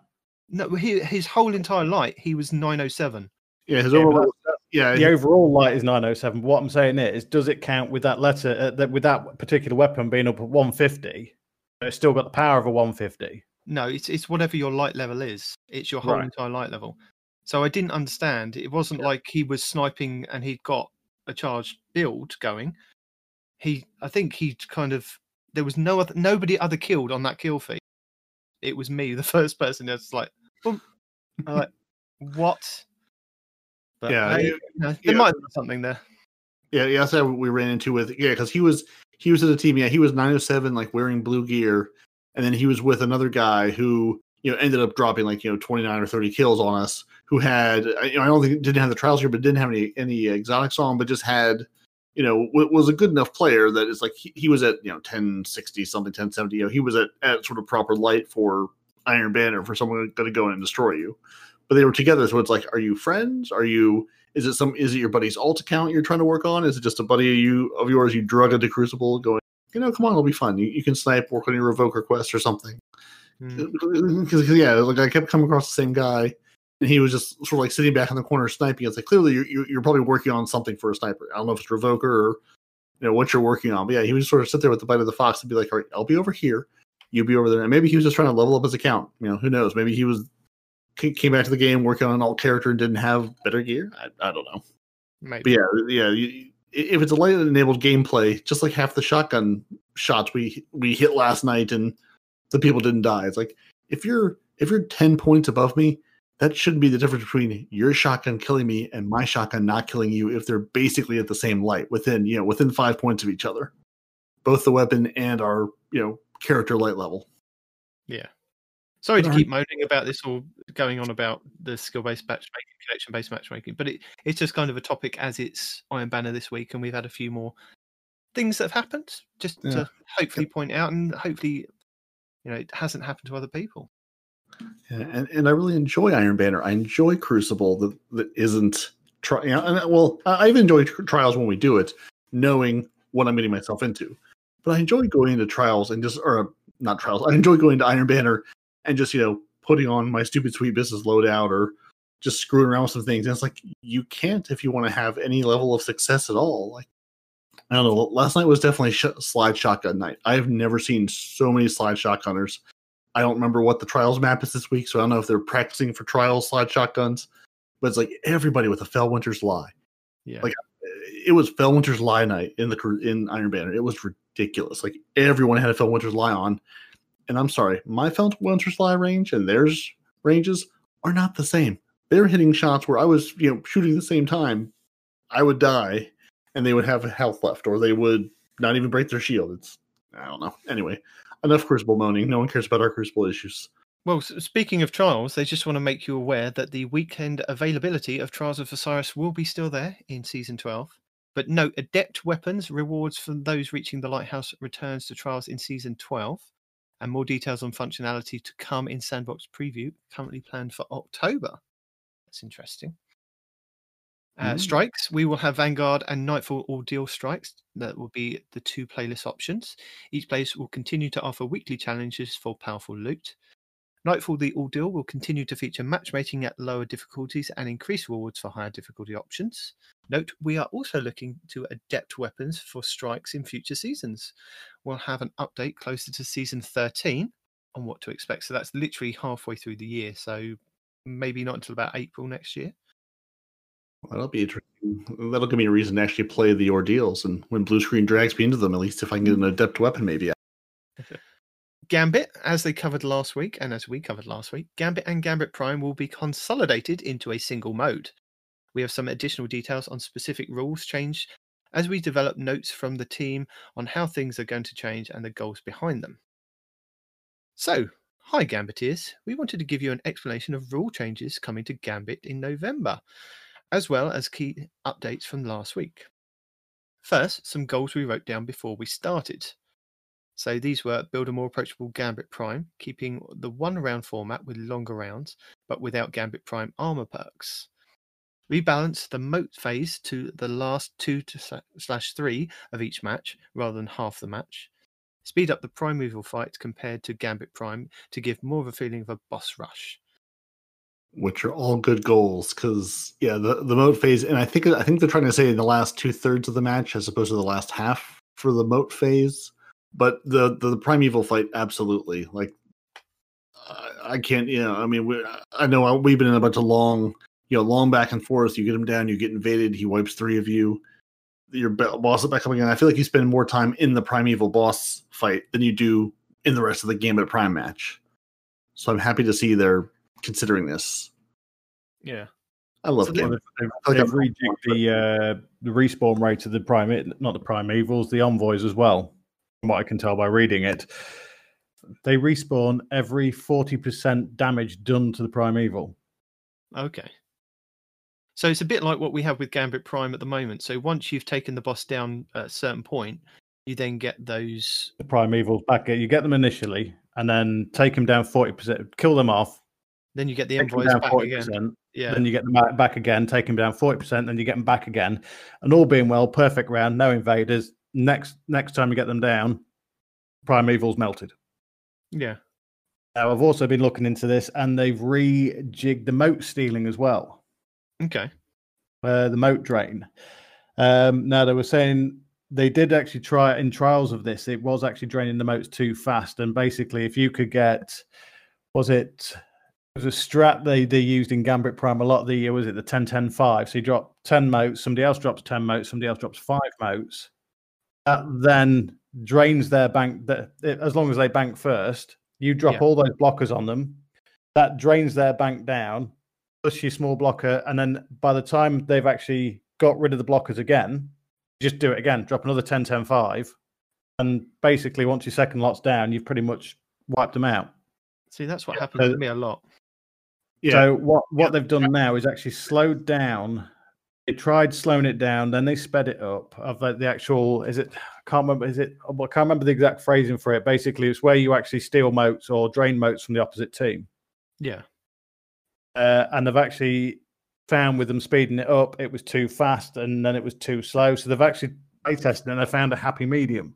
So I'm quite pleased about this because the way they said it before, I had a clanmate who played a lot of Gambit, and he said it was, if you've got the good team and you're playing the 10-10-5 strat, there was no way, if you actually played it right, there was no way you could lose.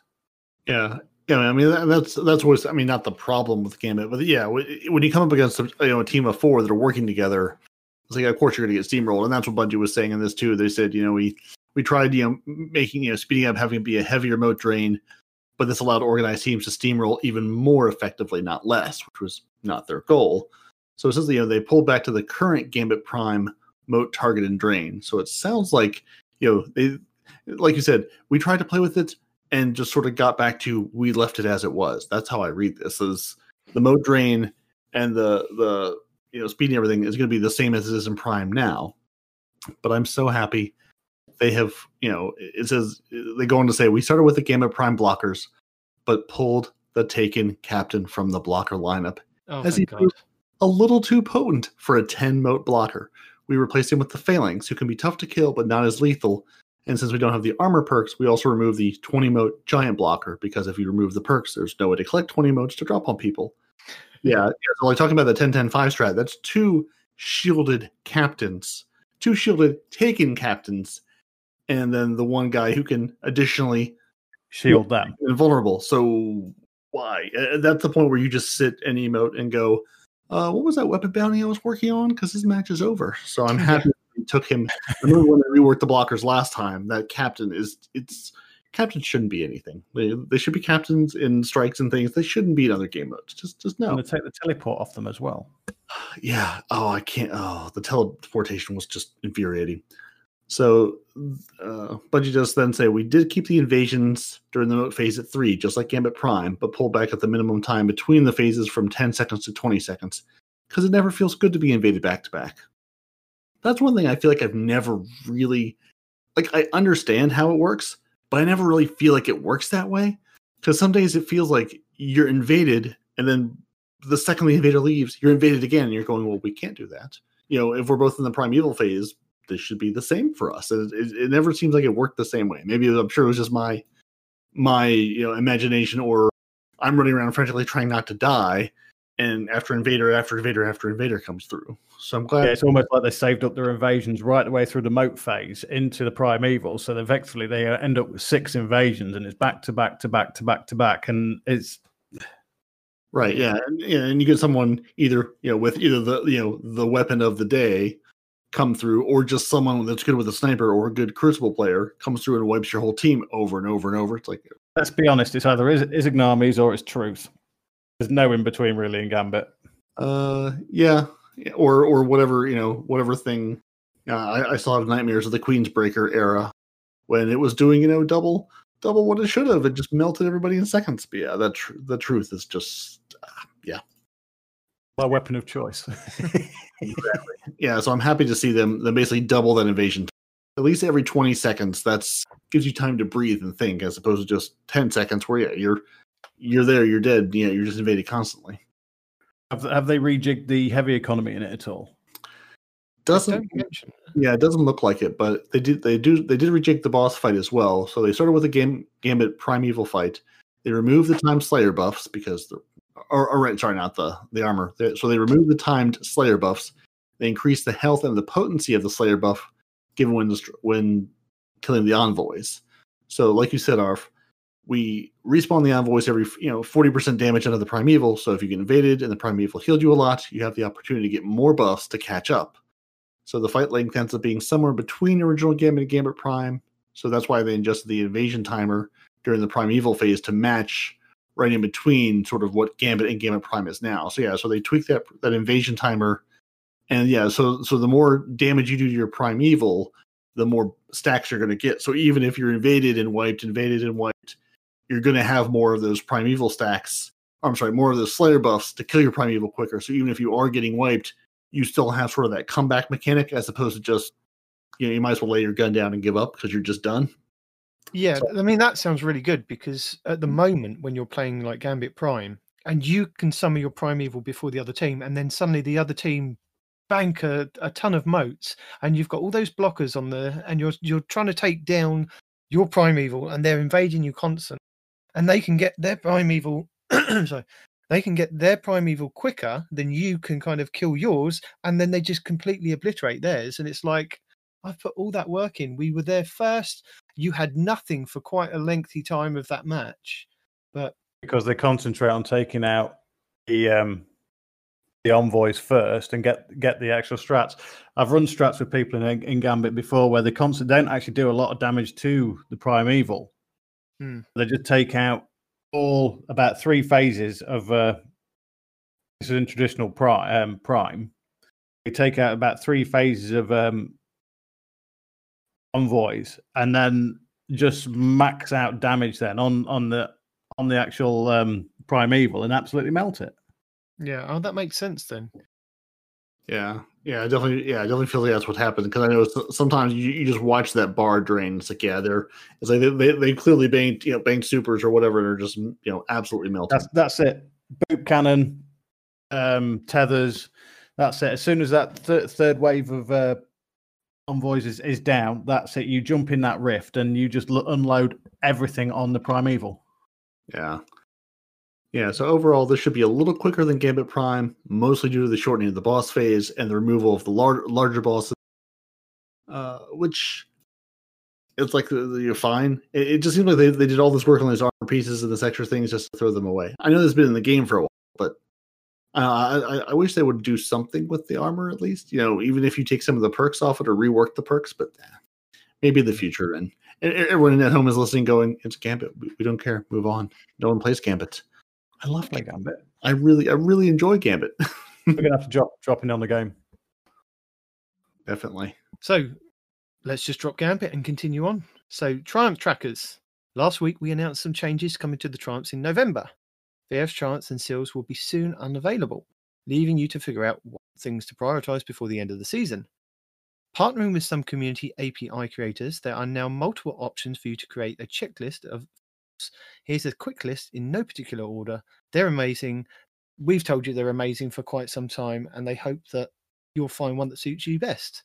So we have Destiny Item Manager, Light.gg, Destiny Tracker, Braytech.org, and the D2checklist.com. And we have those listed in our show notes every single week. Bungie would like to thank the many creators, and they're very excited to see how their portals and communities grow as we begin another year of Destiny content.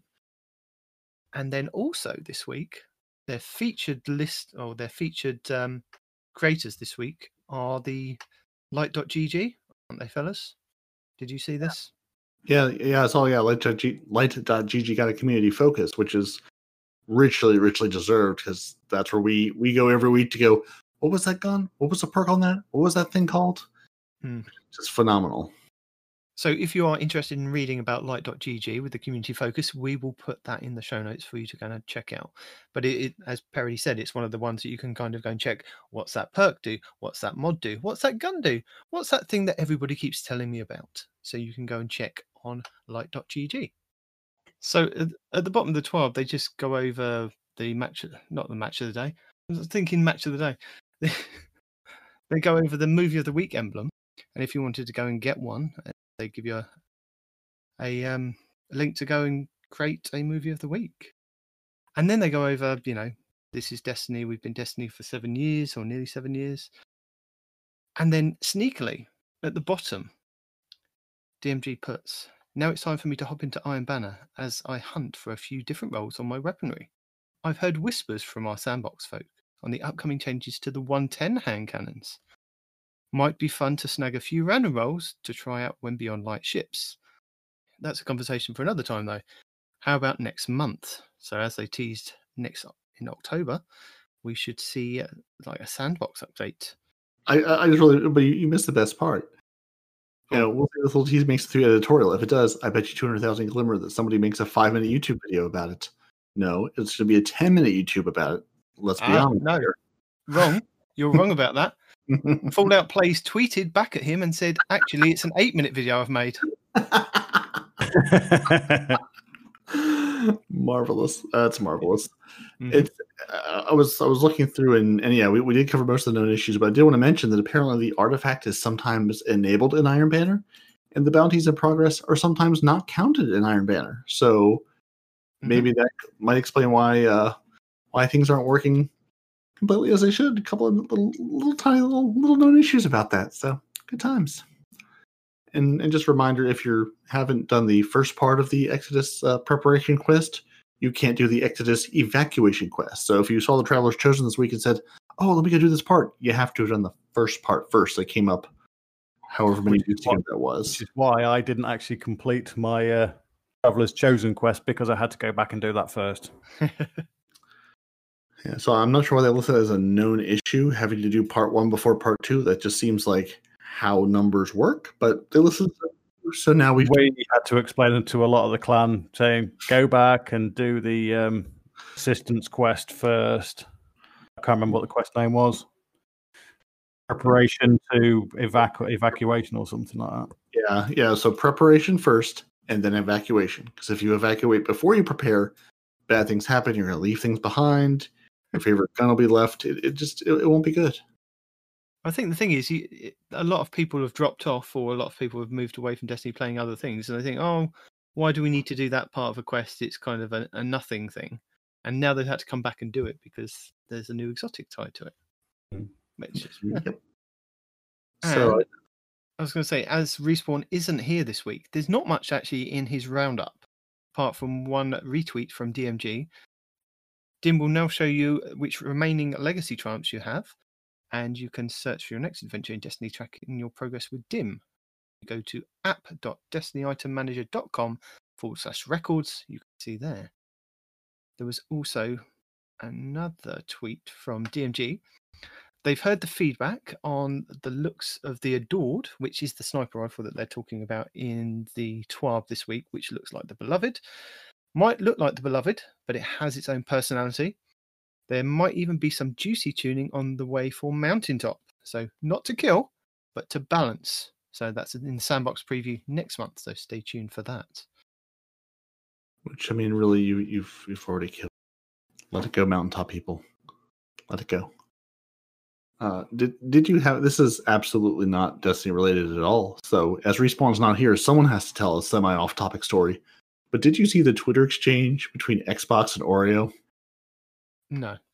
I've put the first part of it in our little Discord. So, looking at the new Xbox Series S, yes, it's got, it's that white case with that big, sort of, we'll say Oreo shaped and colored circle on it. So, someone has, of course, put it together with a giant Oreo icon on it, which is just phenomenal. And someone was like, well, can we make it double stuffed?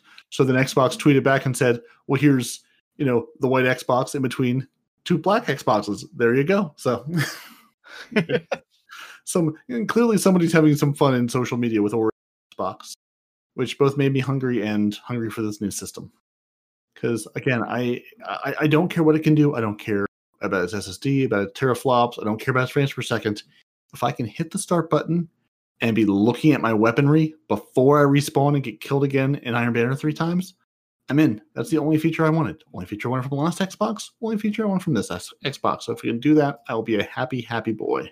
And what I found quite interesting about this is not the fact that Xbox had kind of, it leaked and then it didn't leak and then it was revealed and then there was prices and things like that. But what is actually quite interesting about it is that Destiny 2 Beyond Light will be the Xbox's launch game, because they're both going to be on the same day. So November 10th, 2020, when Beyond Light hits Xbox, it will also be on the Game Pass Ultimate, the Stream Anyway Xbox Game Pass Ultimate, and it will be on the new Series X and new Series S for the day one release launch. It's amazing if you're an Xbox or like a Destiny person. It's just a complete synergy. What a coincidence! They pushed it back to November 10th. Man, that's quite a specific date. It definitely wasn't planned or coordinated in any way. I'm sure it was just a happy accident. Yeah, I mean, last year, didn't we? We had a 2-week delay, so it was pushed back from the end of September into October. It just seems very coincidental now that it's that specific date. I think we should have seen this one coming. They're in cahoots. Mm-hmm. Well, they were in cahoots when they decided they were going to bring it to the Game Pass. To the Game Pass, to the new system. And what's also quite interesting about the Xbox, which I've learned through watching various different videos this week, with the Series S and the Series X, it comes with the SSD hard drive, which means the faster load times and straight into it, doesn't it? You can also plug in like your external USBs like you have at the moment. So you can plug in store your extra games on your USBs and play them on there. But to get the full experience, so if you wanted, like you were speaking, to push the button and instantly be there with your weaponry in front of you, you're going to need to have the game installed on the SSD. So you'll still be able to play the game via the USBs, but you won't get that fast reaction speed of plugging in a USB. It'd be like playing it on the standard Xbox One. Yeah, it'd be like that. So you need to have it installed on the actual machine, or on the external, there's going to be like like the original Xbox, you could get those memory cards that slotted in the front, didn't you? With the Xbox and the Xbox 360, you could get those. Have one. You could get those memory cards. They've got one on the back of the new Series S and Series X, which is going to be a 1 terabyte external hard drive SSD that you can then put your games on with that. And that's how they're going to make a lot more money, because the console's reduced in price to actually get out there. But then to expand, I believe the 1 terabyte is going to be like $200.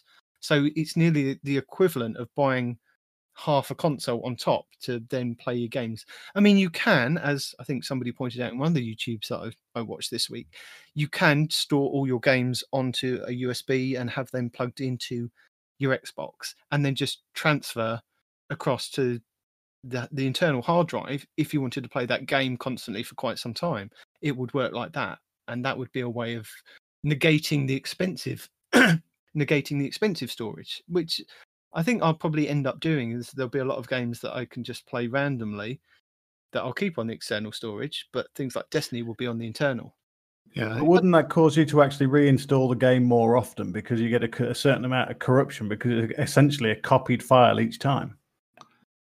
I don't know, because where we've got like different Xboxes in the house, I'll download it on the fastest Xbox and fastest internet service, put it onto a USB, and then plug it into the other Xboxes and transfer it that way. And the games work perfect. So I don't know. Yeah, but what I mean, if you're continually swapping it from USB to the hard drive and then back again and then back again. No, I wouldn't do it back again. I'd just do it the one time across, delete it, and then reinstall it from the USB every time. Right, that was the impression I got there. You were going to swap it and change it and mess around with the file completely, and all I could see there was a massive file degradation, and you're just going to lose all your save data. I'd never lose all my save data. It's on the cloud. Yeah, it lives on the xCloud. They tell me these magic xClouds. Yeah, the cloud. I've driven through the cloud. It's not here. It's not the cloud's not far from my house here. It's the Amazon one. But and the nice thing about this too is a lot of these games, like honestly, they don't need the speed. If you're playing some of these things, that isn't a Twitch FPS shooter, it doesn't matter if it's on the SSD with absolutely screaming speeds. If it's on an external USB 3 hard drive, it's fine. Like if you're out, if you're out playing Minecraft, yeah, you can. It renders a little bit quicker. It goes a little bit faster, but you're not getting murdered by somebody with their slide shotgun. If you're playing things that don't involve that twitch reflex and that ability to, I keep looking at Stasis and seeing all those little ice shards, going, there's no way my original Xbox can render that. It's just going to explode and go, no, too many things, can't deal with it. So some games try and melt. Yeah, some games just don't need all of that power. But Destiny, it's going to live on my hard drive, and that'll be about all that lives on the hard drive because like Bungie said, the way the games are expanding. And I can't remember if it was. I always want to say Paul Tassi because I feel like he's one of the game journalists I read. But someone was saying, hey, just the size of these games getting out of control. Like they talk about the new Call of Duty and a couple of things. He's like, you're dedicating, a terabyte hard drive. Oh, you can put 3 games on it, maybe. The way all these downloads are, they just keep growing and growing and growing. It's like at some point, there'll be another. If I look back in the days of the PS1, you had a memory card with a save file on it for each of your games, or I did. Yeah, you had an 8 meg memory card for your Tekken, for your Tokka, and all your other games. Mm-hmm. Yeah, that sounds about right. So you put your CD in, and then plugged in the memory card that went with the CD that you got all your save files on, and went from there. And it sounds like it's essentially going to go the same way. 1 terabyte hard drive per game. Right. Just swap out your $200 SSD, put in a new one, and instead of CD. Any sign of them putting a hard drive dock in there? No. But you never know. Yeah, but I mean, maybe that's later expansion. Yeah, although I mean, honestly, I was when I saw the Xbox One S pricing leak, and then now I see they've actually announced formally the pricing on September 9th. I was happy to see it was, the Series X is $500 and the Series S is $300. It's like, what a reasonable thing. £150 for the X over here. Okay, yeah. So, and of course in Australia, Andy, sorry, it's going to be like $9. That's life. But it was kind of nice to see it because I could absolutely see them being like, a $600 or $700 or God help us, an $800 console. Like I could absolutely see them going that way, saying, as much as they were hyping and all of the teraflops I can do and all of this and all that, it's like I don't need a super expensive console. I'm not interested in that. Hmm. So I have got a couple of other things that are Destiny related this month. So Loot Gaming has a Destiny crate, a Destiny specific crate if you are interested in ordering with them. And it comes boxed with lots of goodies, guaranteed with like something kind of clothing wise. And also Loot Gaming for this month, their crate theme is Neon, will come with a Destiny Beyond Light t-shirt. And that also features things from Galaga, Borderlands and Destiny. So these are about $30, I think, to buy, or £25 over here in the UK. So if you're interested in getting those, that's something else. Okay, so now we have come to the best part of the show for most of our listeners, including my son, who told me this week he really enjoyed your lore reading last week. He enjoyed about the sisters. So you've got a big thumbs up from him, which is good. So you're on par with the other hunter. So it's time for Not Half-Assed Lore.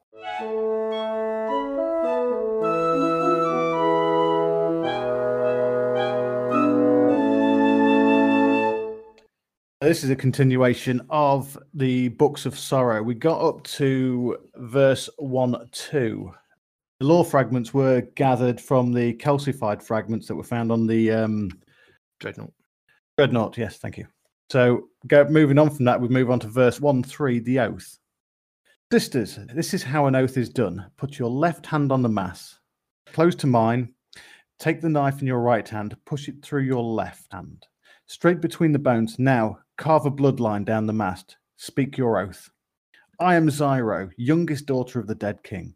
I will take back my osmium court. I will kill the traitor Teox.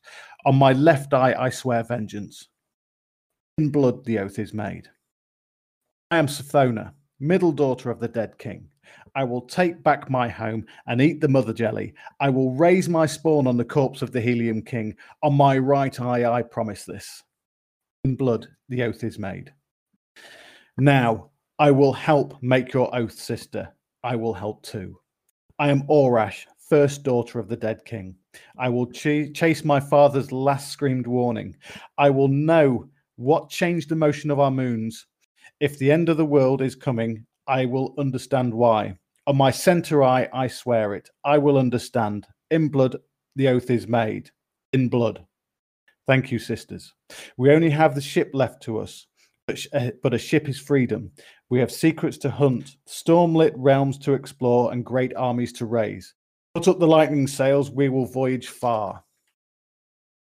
Verse 1-4, Syzygy. The Syzygy, carved to endure by Orash, the high vengeance. Only Zyro's bait stars let us escape. Only Sothona's tricks let us reach the coast. But now that we have my ship, I must lead the way. I am the navigator. We may never see our homes again. Zyro seethes with hate and fury for Teox, but this is my deepest fear. Our civilization drifts on the fundament. At the tungsten monoliths, I learned that thousands of our species drift with us, coexisting on a vast world sea. And the tides of the fundament move us all.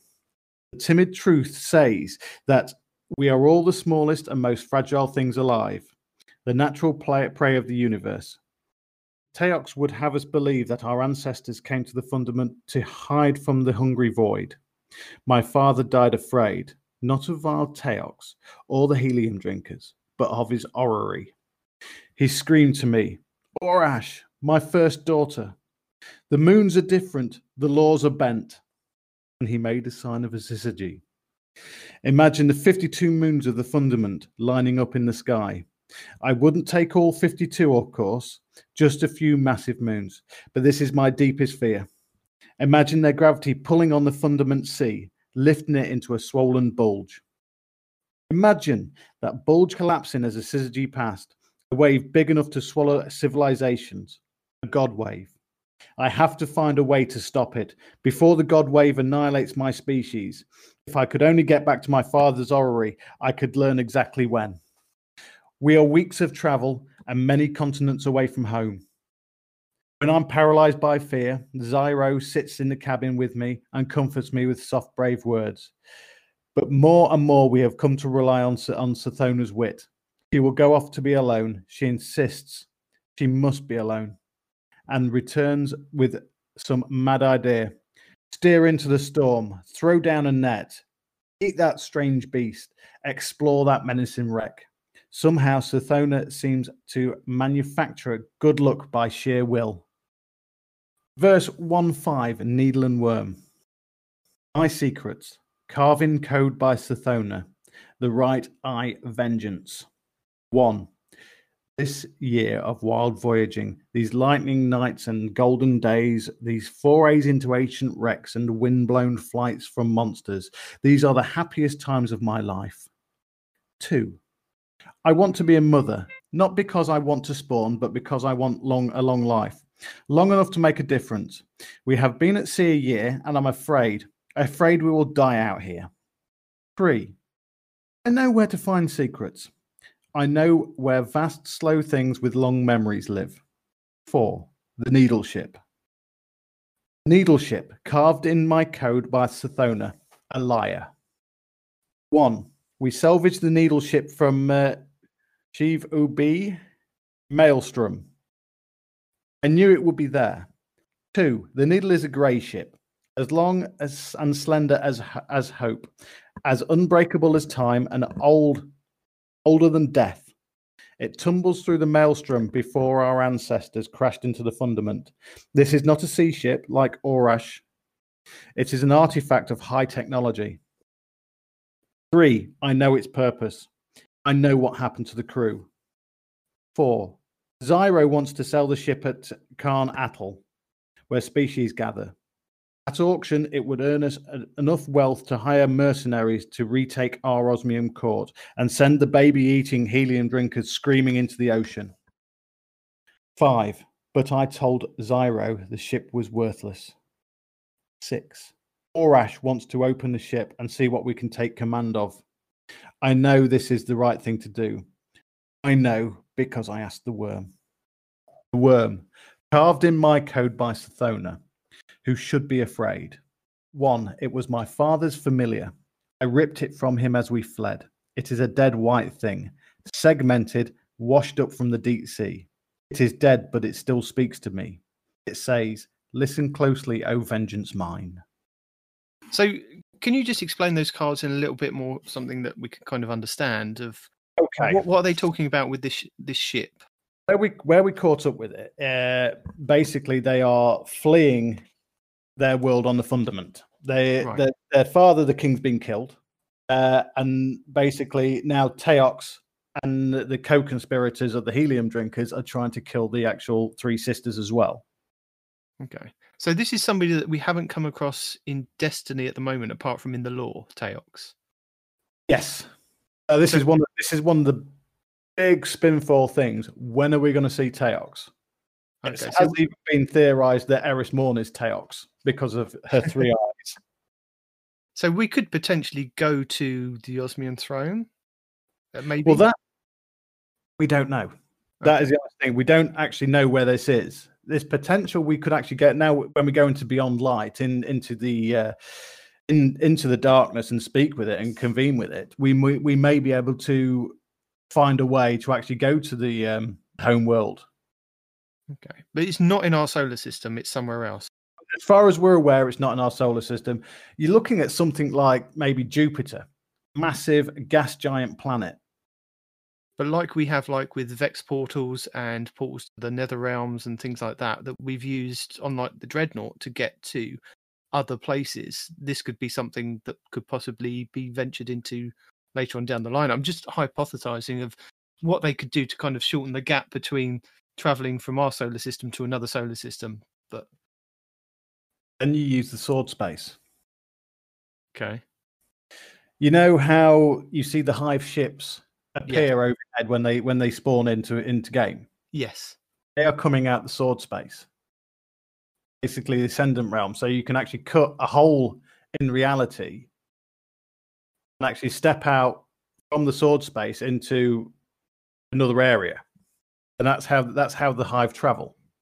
Okay, but is it something like, I'm going to reference X-Men here with Nightcrawler, that he needs to see where that other place is before he can kind of transport there? Or is it something like you need to know where the coordinates are, or you can just say, we're going to cut from here to there? That much detail. Sorry? It's never been made clear in that much detail. There is reference to Savathun telling Oryx where to slice into the sword space or into another realm, and the Vex step through. Okay. Now, I know you had some questions previously. The question I had from the last week's show was that in the lore that you were reading, one of the books mentioned the Leviathan. So I was wondering whether this was the Leviathan that we've kind of all been to, or was it just a general term? No, it's not the Leviathan we've all been to. Okay. Actually, the writer of this actual lore has actually said he should have met, or the creators, I can't remember which way around it was, but effectively said they should have called one of them something else.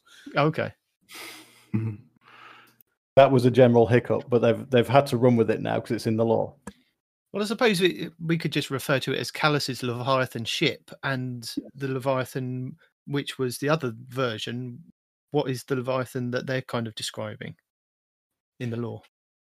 Basically, the Leviathan, we'll actually come across this later on in the actual Books of Sorrow. The Leviathan is a massive beast of great intelligence that, the way I see it, is actually keeping the worm gods prisoner deep in the depths of the fundament. Okay. Because they are afraid of it. So it similar to like the beast that we've seen on Titan, like that big worm thing that's in the water, or like Zol on Mars. Similar to that, is it a kind of a big beast like that? I would have said actually bigger, because Zol is one of the smaller worm gods. Okay. And the thing is with Zol, he is there, but when you imagine all 5 worm gods together, Zol is one of the smaller ones.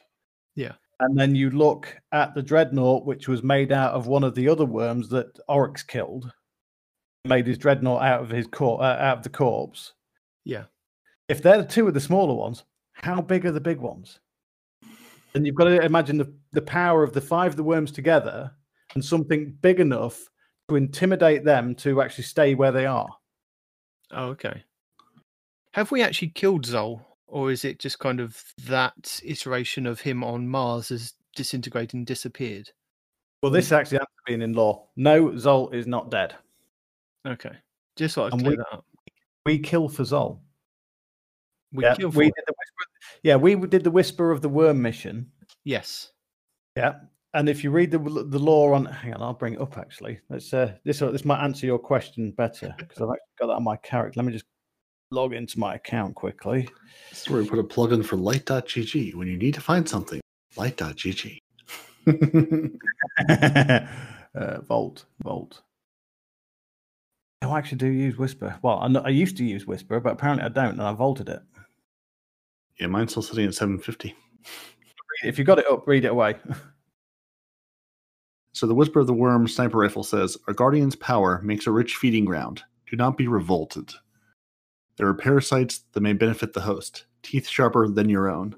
Zol, the will of 1,000s, perished but was not destroyed. Death is a road. Death is a metamorphosis, the unsacred union between destroyer and destroyed. The might which defeats a god is the ambrosia that God craves. The meat-sweet logic of existence asserted by violence. The binomial decision between the 2 ways of being which deny each other. In dying, Zol fed richly. Now came Zol unto the taken upon Io, who fed Zol with plunder and tried to make of it an idol and a commanding will. Yet Zol was bound joyously to the very logic that sustained in its death. It wanted the sword proof, the single proof. It wanted to become a rule which divided the mighty living from the mighty dead. So it whispered the anthem, yes. The temptation to dominate the objective universe with a subjective will. It said, I shall be an engine to make your desired hegemon over your conditions. It said, wield me and use me to test your foe. This was its worship. Ayat. Ayat. Ayat. Very good. Oh, interesting. So basically, when you're killing with Whisper, you're feeding Zol. So we don't want to be doing that, really. A guardian or a guardian's life or a standard life, the power you actually take from that, you're feeding Zol. If you're using Whisper. So I've done a perfect job not feeding Zol. I have starved Zol very successfully. I haven't. I used it a lot. It's great for taking out witches. And feeding powerful gods. Who knew? Okay. And the other question I had from the show last week was, you were talking about the sisters, and we know about Savathun, but what's happened to the other one? We know about Oryx as well, but yeah, where's the other one? And what's the other one? The other one is Xivu Arath. Okay. High God of War. That sounds interesting for Destiny. Yeah, he was last seen taking this fleet off into deep space. Now, it's not a case of he hasn't been seen in Destiny 2. Envoys of his has been seen. Now, if I remember right, we actually fought one of them just after the Red War on one of the IO missions. Oh, interesting. Can you remember the one deep in the caves where you had to stop Taken or Captain or Will, whatever you want to call it, coming through? It was one of the side missions after the Red War on IO. I believe that was one of Xivu Arath's minions. Oh, okay. I think you may have seen one on Titan as well. So these things have kind of slowly been drip fed to us. So there's little beats here and there for us to kind of see, but not actually see the whole picture just yet. Yeah, that's right. Ah. But that's how they're slowly bringing Savathun in it, because the first time I really properly came across Savathun was in the god-awful Strike, Savathun's song. Mm-hmm. Can you remember just after the Red War when you were just high enough light to do that Nightfall Strike when it first came out with the 20-minute timer? Oh, yeah. Mm-hmm. I still have nightmares about that. I hate that strike. I can run through it now. Absolutely brilliant when it's a strike and as a Nightfall. But when you had something like time warp and momentum modifiers on it. Yeah. Did you not? You didn't love jumping through hoops? That was amazing. Or what was the other one? Shooting the anomalies. Yeah. Oh, I think I had blocked that out of my memory because I was like, "What do you mean hoops?" I was like, "No, now it's all coming back to me." I've tried to suppress those memories, and they're all coming back. So anybody that doesn't know what we're talking about is that when the Nightfalls originally came out in Destiny 2, you had a time limit of 20 minutes, and then there were modifiers, and there were things that you kind of had to do. So, like, you see those Vex gates that you can jump through on Mercury and get to different parts. You had to jump through those to collect time limits or add extra time to your. Was it about 30 seconds a gate? Yeah, it was something stupid like that. And then there was, like you said, like there was anomalies that you had to shoot that would then also increase time, and there was other things that you had to do. It was kind of you had to sprint to heal. That was momentum. Yeah. There was various different things that it was savage. Yep. Yeah, but I think in some ways that some of those things could have been brought back, and we could have had improved on strikes and things, and you could have got improved maybe rewards from doing strikes with those on. So maybe it's something they could look at. But yeah. Well, thank you very much for your lore this week, Not Off. It's much appreciated. I will try and dive into the lore next week a little bit deep. Well, not deeper, but do a little bit, make it a bit of a longer section. Okay. That'd be cool. Because that will answer a lot of the questions that people are thinking, because this book is basically the origin history of the Hive written by Oryx. Okay. Oh, interesting. So it could be skewed, very much similar to how the Callus stories have kind of come out. Oh, the Callus fan fiction, yeah. Yeah, it could be skewed like that, but Oryx seems like an honest bad guy. I guess we'll find. Well, he's got nothing to prove, has he? He's got where he was by literally killing and conquering. Mm. Right, and I will bid you guys farewell. Take I'll care. See you Until later. See you later. Yeah, see you later. Bye-bye. Yep, Bye. later. I always enjoy that. I know so little, so it's nice to have someone just be like, again, I just want to pull my little carpet square up, sit there, and listen to story time. It's like I would have questions, but I don't even know where to start asking questions. But I really enjoy the lore, so I'm glad we found someone who can do a better job. Yeah. So let's move on to tips, tricks, builds, and guides. And I've just got a little hint for you, or a tip for anybody that's participated in the last Halloween events that we've had in Destiny. So the Horror Story and the Braytech Werewolf were available auto rifles from doing the Halloween event. The what was it called? The Festival of the Lost. Yeah, That's the one. Mm-hmm. So these weapons should, according to the database leaks that have happened, should be coming back with their power caps and perks modified. So if you've already got these in your inventory, hang on to them, because they may automatically be increased from 1060, which is what they are at the moment, to 1360, and possibly being sunset in Season 15. So this is, both weapons have had their last two columns of perks modified. And hopefully next week we'll dive in a bit more detail about some of the information that is coming out about the Festival. There are quite a few things that look interesting, with costumes and Eververse items and masks. All masks for everybody. But this week, the main focus, for me anyway, has been the Traveller's Chosen. As I said, went out and got the sidearm pretty quick, and then took it into Iron Banner. And one of the first videos that I watched this week was from Cool Guy, and it was the Traveller's Chosen review and build suggestions. And it was just a few things that kind of he threw out there that he'd thought about that could pair really well with the sidearms perk. And in his video, he goes over a lot of things. One of them is it's the highest range of all the 300 RPM sidearms. Gathering Light is its main perk. So final blows grant Gathering Light. And when you consume this, a bit like you do with Stacks of Light, but you can physically do this by double pressing your reload button, this will grant you grenade, melee, and ability energy based on the amount of stacks you can have. So in PvE, it's 1 stack per kill, and that's no matter whether they're red bars or yellow bars, apparently at the moment. But in PvP, it's 3 stacks on a Guardian kill, which is quite good. So when you consume it in PvP, it's about a third of your regain or your regen. So when you have stacks on your weapons, it also improves your handling, aim down sights, and target acquisition. So you can max this out at 10. So you imagine 3 Guardian kills, you're up to 9 already. So you can literally run around with improved handling, aim down sights, and target acquisition on the weapon.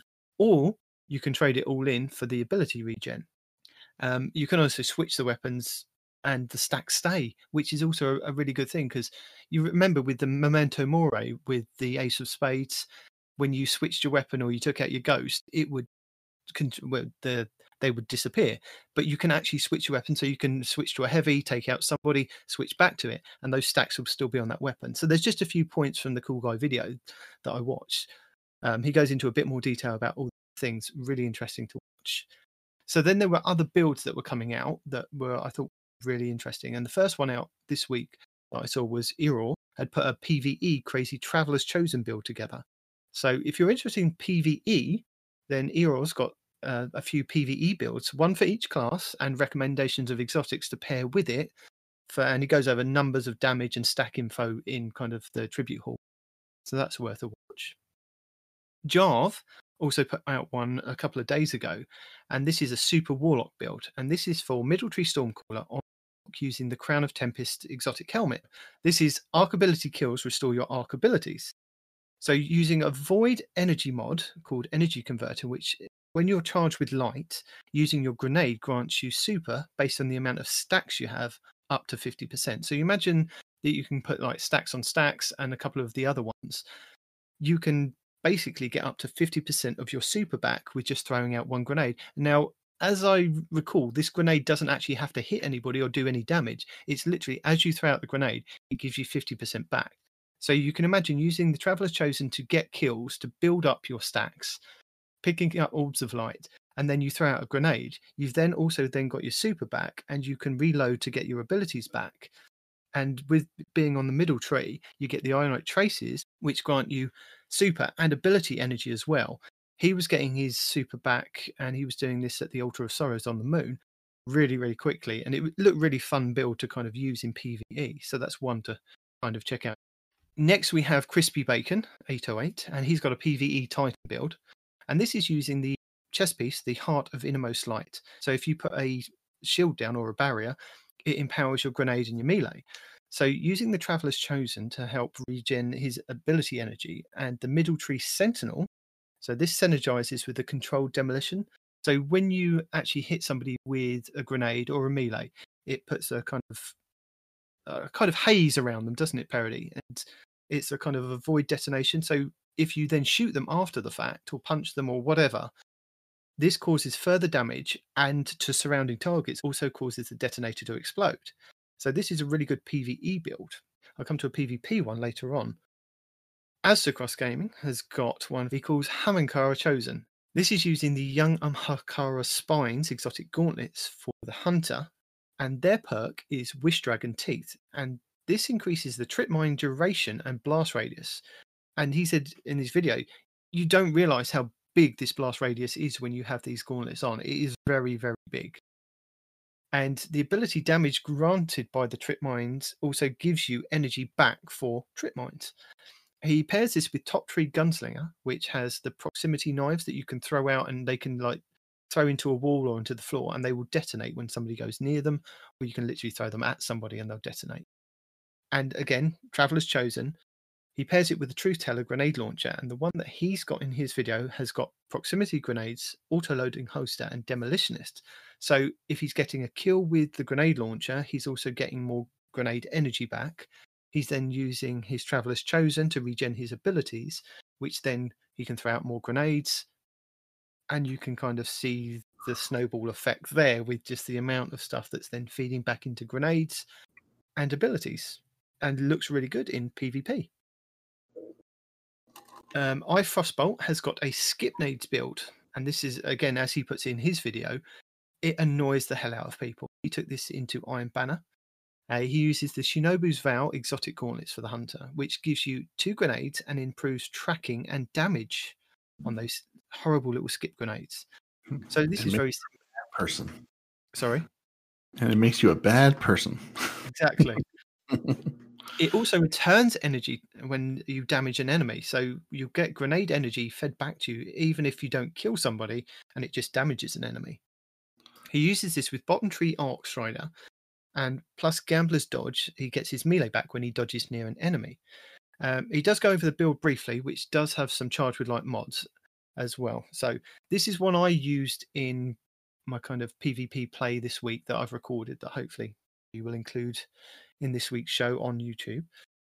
So if you are interested in seeing how a noob uses this build, it should hopefully be there for you to look at. Somebody's fishing for his videos to be used. Tired of watching Fusco rating? No. So as I mentioned with Aztecross, he did a build with his Young Amhakara Spine gauntlets, and he was using the Truth Teller grenade launcher.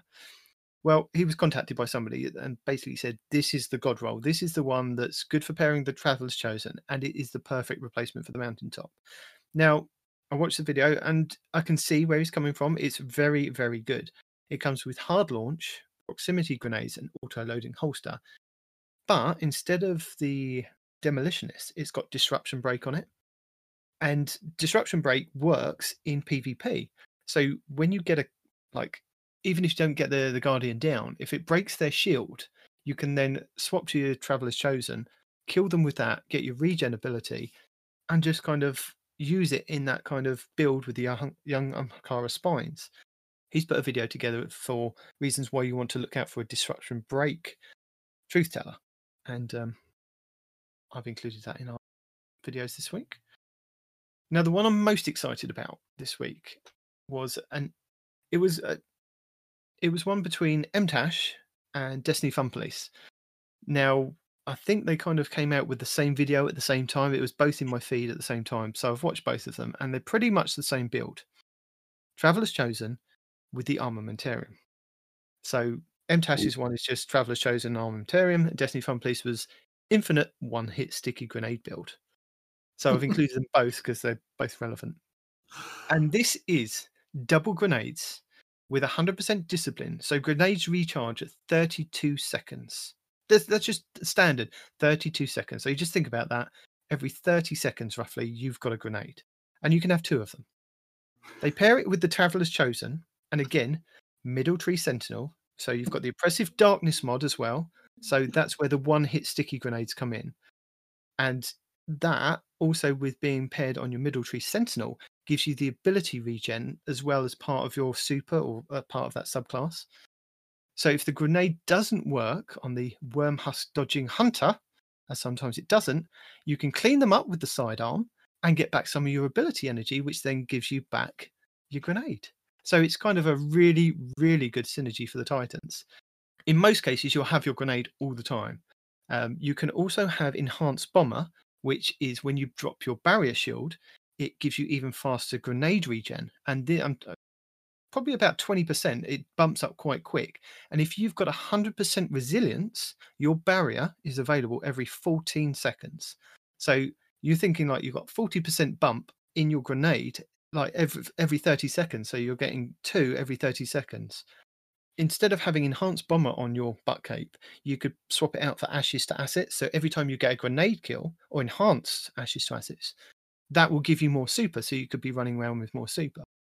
But the possibilities are endless. The builds that are coming out for this gun is nothing I've ever seen before. I don't think I've seen this many builds for one weapon in Destiny for quite some time. So it's been quite exciting to see that it's not just a PvE gun, it's a PvP gun as well. MTash then goes into swapping it around a little bit with Unlimited Power Titan build. So this is similar to the previous build, but MTash uses the Heart of Innermost Light. So this is the exotic chest piece. And this, again, buffs his other abilities. And he uses it with the Solar Plexus mod on the Middle Tree Sunbreaker. So this is when you have a melee, it's the throwing hammer. So he can throw hammers, get the one-hit kill because he's got the Solar Plexus mod on from the, I believe this is the artifact. Is that right, Parody? I think so. I don't remember, I'll be honest. I think it's one of the green ones that you can get from the mods. I think it's like the Oppressive Darkness mod. So you can get Solar Plexus and Oppressive Darkness from your artifact. So the Solar Plexus basically it improves your melee. So this also counts when you're throwing out those mini hammers, as it's a melee at range, basically. So he's getting a one-shot kill by throwing out those hammers, because it literally does kill somebody in one hit. Once he does that with the chest piece, the Heart of Innermost Light, he's then buffing his grenades. And if he's got the sticky grenades on, that is a one-shot sticky grenade for Solar as well. He also then, in the video, he kind of swaps it out a bit, and he tries lightning grenades on the Top Tree Striker. So he gets double grenades and a one-hit shoulder charge. Who's back? We have a hunter back. It's not Respawn! You can't phone him from your car. I'm sorry. This isn't the show for that. That slot's been taken by one hunter already. Yeah, but we'll get 2 hunters arrested.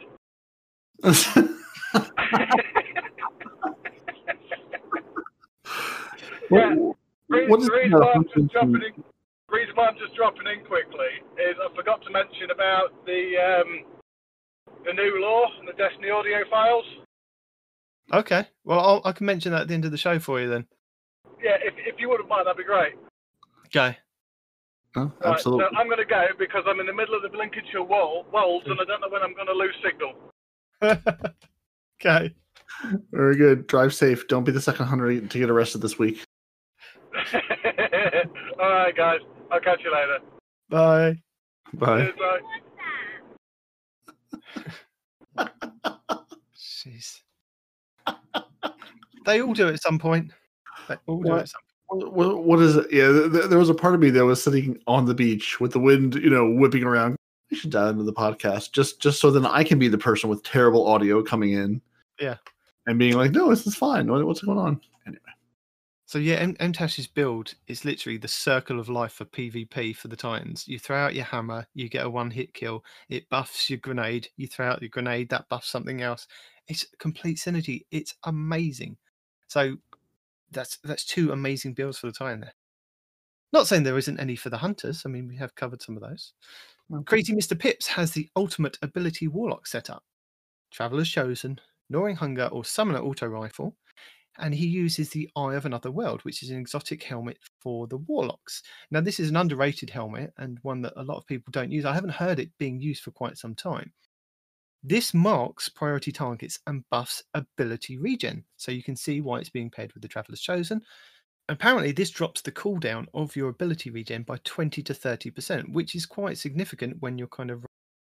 And if you can spec into like discipline or strength or something that you can kind of spam quite a lot of and then use the Traveler's Chosen like I have with the Titan, it's really worth doing. He uses this again with the Middle Tree Stormcaller, again utilising those ionic traces, and then goes ahead and shows you kind of gameplay of this in Crucible. Worth a watch, really good. He also has the ultimate wall hack setup for the Night Stalker Hunter. And this is an interesting build with Middle Tree Night Stalker. So whilst crouching, getting a precision headshot kill gives you invisibility and wall hacks, basically. And he pairs this with the exotic gauntlets, the Khepri Sting. Now, if you haven't seen these are the ones that have kind of got a bug on the arm. They just look really weird. This grants the user an instantly cast smoke bomb when you punch somebody with a full melee. Once that drops, you gain true sight whilst in your own effects, again, wall hacks, and the smoke bomb does increase damage, so basically kills them, and they can't see where you are. You punch them a couple of times. Using the Traveler's Chosen, you're kind of just repurposing your abilities as much as you can. So that's another really cool video for you to kind of watch. I'm sorry about this parody. There's so many Traveler's Chosen builds that I'm covering.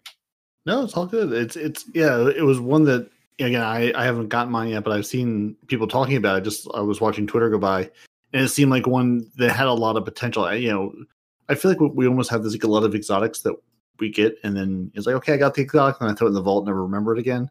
This seemed like a good one that people were really enjoying. There was a lot of synergy you can build around, a lot of fun things you can do with it. Yeah, so it's like nice to see, and gives me a reason to go out and complete it, not just to have it and throw it on the stack.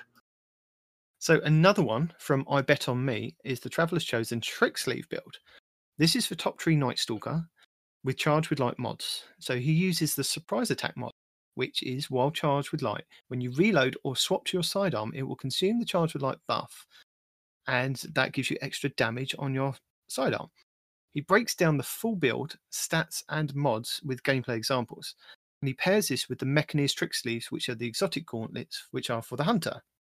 And these basically increase your sidearm ready and reload speed. Also, whilst critically wounded, it boosts your sidearm damage. So again, Traveler's Chosen, boosting damage whilst critically wounded, and then if you get the kill, you can then boost your other abilities. It's amazing. So this makes a perfect combo for PvP and PvE. What's not to love? Yeah, finally, our last one of this week anyway. Grey Gaming has the Traveler's Chosen Getaway Artist. So this is one for the Warlocks in PvP, which uses the ability of Arc Buddies and the Getaway Artists, which are the exotic gauntlets that basically give you an Arc Buddy if you consume your grenade. So again, it's one of the abilities, consume your grenade. It's also stronger than a normal buddy.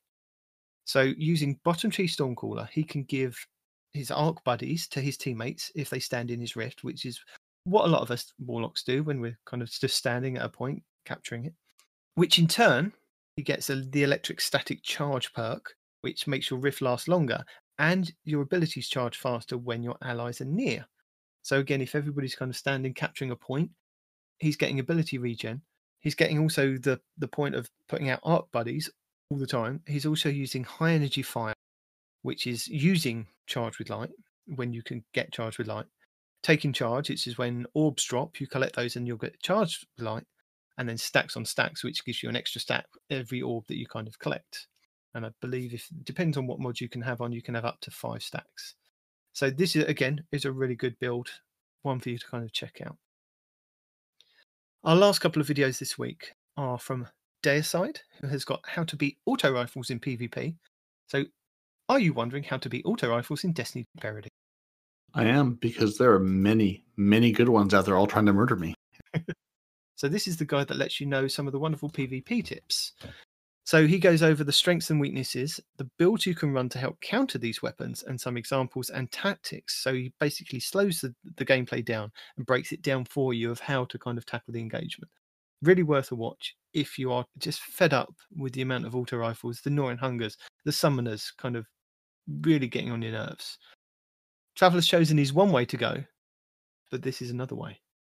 Brave X Hero has got mastering shotguns. So this was a follow-up video to the one he did either last week or the week before that we highlight. This video is how to shotgun in Destiny 2.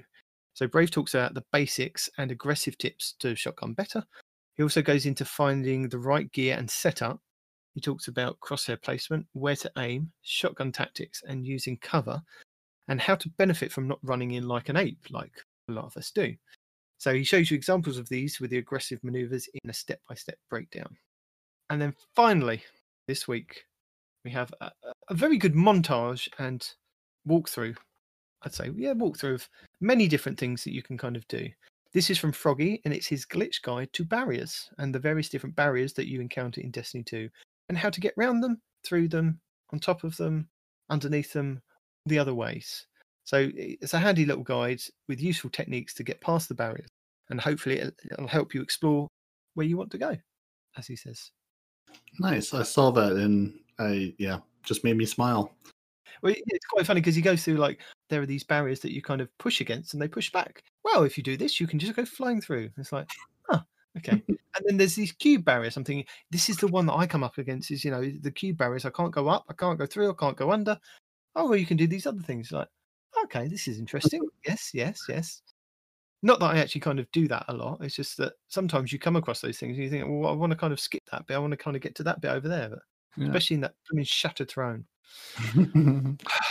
Bane. Yeah.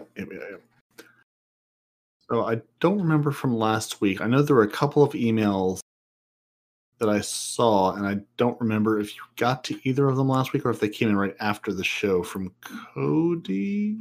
Let me go back to... Yes. Which hunter is it now? It's the other one. Hunter the first. This is just like cycling you in and out, both of you. I don't know who's coming or going. I'm definitely not going. Mm-mm. I can't believe you guys are still recording. So since you're here, Respawn, What? Everyone's favorite Telesto would like to know, what is your favorite Sparrow? His, of course, is the Micro Mini. So what is your favorite Sparrow? Mine is one of the shark ones. Actually, give me a second. I'm going to pull it up right now. It's the shark with the fire on the sides. You know the Shark Sparrow where it has blazing fire on the two little rails? That's my favorite one. Now, the one that I use a lot, if I'm being honest, is the one that we got from Scourge of the Past raid, because I don't get targeted as much when I ride that Sparrow. But as far as favorites go, it's definitely 100%, no contest, the Flaming Shark Sparrow. I don't know the name of it, but if you look it up, you'll see it. It's like a year. The Dragon maybe. Sparrow. The Dragon's Breath is great only because it has dragon in the name, and I'm obsessed with dragons, but it's not my favorite. Oh, I was thinking it was that Sparrow. Okay. No. Mine has an actual shark face on it. It's one of the 3 shark ones that you can get, right? Okay. So you can get 3 Sparrows that have a shark face on there, like a B-52 bomber, right? The specific one that I was referring to, on the 2 blades that come out, the stabilizer blades or whatever, there's fire that comes up from those. Okay. Yeah. Mighty So is your favorite? I don't think I've really got a favourite. The one I like riding around on because I look like Ghost Rider is the Burnout. So it's got the kind of the flames on it. And I know Not Half told us his one last week, and I will drop it into the show here. This is where the clip will play, and he will say which one is his, and the parody will go after. Well, I just want to say my favourite Sparrow is Blood in the Water, the shark one. Marvelous. Nice. And while I really want to say the Micro Mini because that's what I have on because it's just hilarious seeing a giant Titan on a Micro Mini, I also really just like the Santa Claus sleigh one because it's just big and absurd and jingles and drops glitter everywhere because it's just ridiculous. And if you've seen my Titan, you know I optimize for ridiculousness. The name of it is the SV-112 Predator. That's my favorite one. And then the other shark one is Blood in the Water, and then you have Zambezi 00. So those are the 3 shark ones. But yeah, mine is definitely the Predator. So, Not Arf, before he kind of disappeared, would like to remind people. Yeah, he wanted to mention that Green Eye Music Lover, who was on the Guardian Downcast a while ago, is doing some readings with some other folks at Destiny Lore Audiophile, and that's AudioPhile. And they just released a bonus web lore for the Citizens of the City, the new lore drop we got this week. So if you're interested in listening to lore from a couple of different folks reading it, like Green Eye Music Lover and others, you can go check out the Destiny Audiophile podcast, which is also on the lovely people at Podbean. So if you could also just listen to lore on our show. I'm just saying. Yeah, but no, we haven't got the Citizens of the City lore. This is the new lore that's come out, which we will also link in our show notes. Arf! Yeah. We need Citizens of the City lore, dude. Where's Arf? Arf! Gone. There's only 100 at a time. We have a strict 100 at a time rule apparently today. You two have places about perfectly. I would say you planned it, but I know you better than that. So, ouch! Tag on, dude. Keep the gloves above the waist, Parody. I'm just happy that you haven't been arrested and you aren't being detained somewhere. So good job, buddy. Right? It's good when you get the police chief's personal cell phone number on his card. You can just hand it out whenever you get in trouble. It works great, man. I recommend it. There you go. Did want to say thank you to Packed Llama, who has now joined our clan. Lovely email. I'll just read you a short snippet of it. This is a big shout out from the land down under, where indeed our internet is very slow. However, we still give it our best shot in all competitive and co-op gaming. I would like to thank you boys. What an awesome job you do and have been doing with your podcast. I listen to them at work and at any chance I get to catch up on some missed Destiny content from the earlier seasons. He's been a massive fan of Destiny since Destiny 1. He loves the lore, so thank you, Not Arf. And again, he stumbled across our podcast, as a lot of people do. Yeah, and he's a Hunter main. I noticed you conveniently left that out. That. Uh-huh. No, not in that long email. Uh-huh. But yes, he has now joined our clan and hopes to join Respawn and I for something. Yeah. Well, he did a raid with me last night. So I don't specifically said where you're slacking, but we did a raid last night. Well, he has already joined the clan. He has already invited to the PC Discord and already been through a raid with Respawn and Fuzzco, and as of about 5 o'clock this morning, is also sitting on our YouTube feed because you guys ran a raid that was about the exact right length of the episode last week. So guess what? Now it's a video for this week. So thank you for that. Thank you for Fuzzco and Respawn for continuing to raid and continuing to provide lovely footage. And and those raid engrams that I like to go to the bird and pick up like every 4 or 5 weeks or so, just like the pile of engrams that stack up there. So you planned all these things this week, last week, and the 6 weeks before. So thank you. Let me take these, shard them, and then go about my life. See, speaking of the raid, I just want to point this out real quick, guys. I won't take too much of your time. But Fuzzco says this all the time, and it's a mantra he lives by, and I 100% back it up. It's the raid mechanics are not the hardest part about a Destiny raid. It's all the bugs. And last night, that footage that you have now is the epitome of raid bugs, right? The first one is, the guys you got to shoot in the front and the back to pop their shields? Well, when you would shoot one of them, either the front or the back, the other one would disappear. So you physically could not shoot both, right? And then the boss, we one-phased him, got him down to less than 1/8 of his health bar, right? We start the second phase. You know how you shoot him with the tank to stun him? We shot him with the tank until the tank exploded, and he would not stun. Yeah. So, again, The mechanics aren't what kills you. The bugs are. Yeah, or your teammates.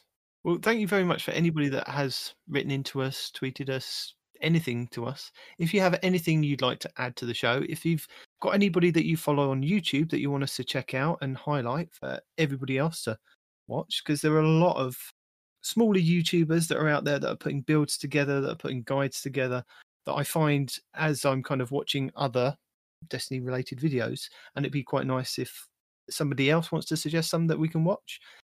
Be really cool.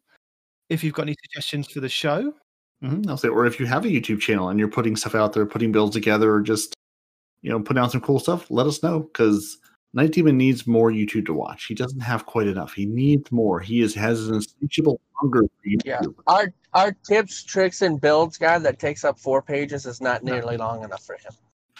And this week I can show that. I mean, there were a lot of builds that were put out there that I put together myself and wasted a lot of cores and time and effort, and I've actually recorded the gameplay. So again, trying to plug Parody putting my gameplay with this week's podcast so that people can see, the builds. Hey, Demon.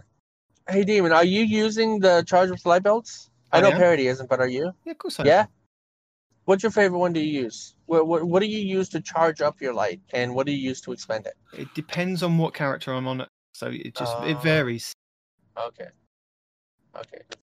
All right, then. That's fair. There was one thing I wanted to bring up, but I left too early before I could get a chance to say it. And I want to ask you guys your opinion on this, right? Based on the new stasis builds, I'm seeing a lot of crowd control, a lot of group abilities. I'm seeing a lot of things that are good for PvE, but I haven't seen anything that looks like it's going to do a ton of DPS yet, right? So, what do you guys think about that? Do you think that this is going to be more of a like a dungeon kind of build, or do you guys see something in this build that could potentially be like a new DPS king? I think it's going to be more of a support thing, so that somebody in the team is going to be rocking stasis while other people will be still rocking bubble, will still be rocking well. There'll be, if you're talking raids or like nightfalls and things, there'll be kind of set mechanics. I mean, I'm not saying you can't kind of go in all 6 or all 3 of your stasis people. I'm saying that it'll kind of possibly have its place in what we currently have existing. Yeah, I'm thinking that too. I'm thinking this is not going to be any kind of a boss killer build yet. Maybe something will happen. I don't know. But I do hope that eventually these changes that were made regarding like the fragments and whatnot will be at some point in time reverse engineered to work with our current subclasses, so that we can change our current subclasses the same way that we're changing our stasis subclasses. So I've got one question that I don't think I've heard any other YouTube, it might be on Reddit, possibly is on Reddit, but I haven't heard anybody talking quite loudly about it. The fact that we have at the moment subclasses on our armor, and we're now getting a stasis subclass. Now, nobody's mentioned getting stasis armor or a subclass that would enhance stasis abilities or even give different mods on different armor. I'm guessing it's not coming because nobody's actually talking about it. But it's interesting that they haven't said anything about it, whether it's something that they're not thinking about or something that they are thinking about. Just that it would be interesting to get a stasis element armor piece or armor pieces. And like maybe you could put any armor mod on there instead of having to be specific between like Void Arc or Solar. Something like that. I mean, maybe they'll rework the armor to be armor 3.0 and include stasis later on down the line, but it may be something that just it doesn't kind of fit in with what's happening with Beyond Light. But I just thought I'd throw it out there. Right.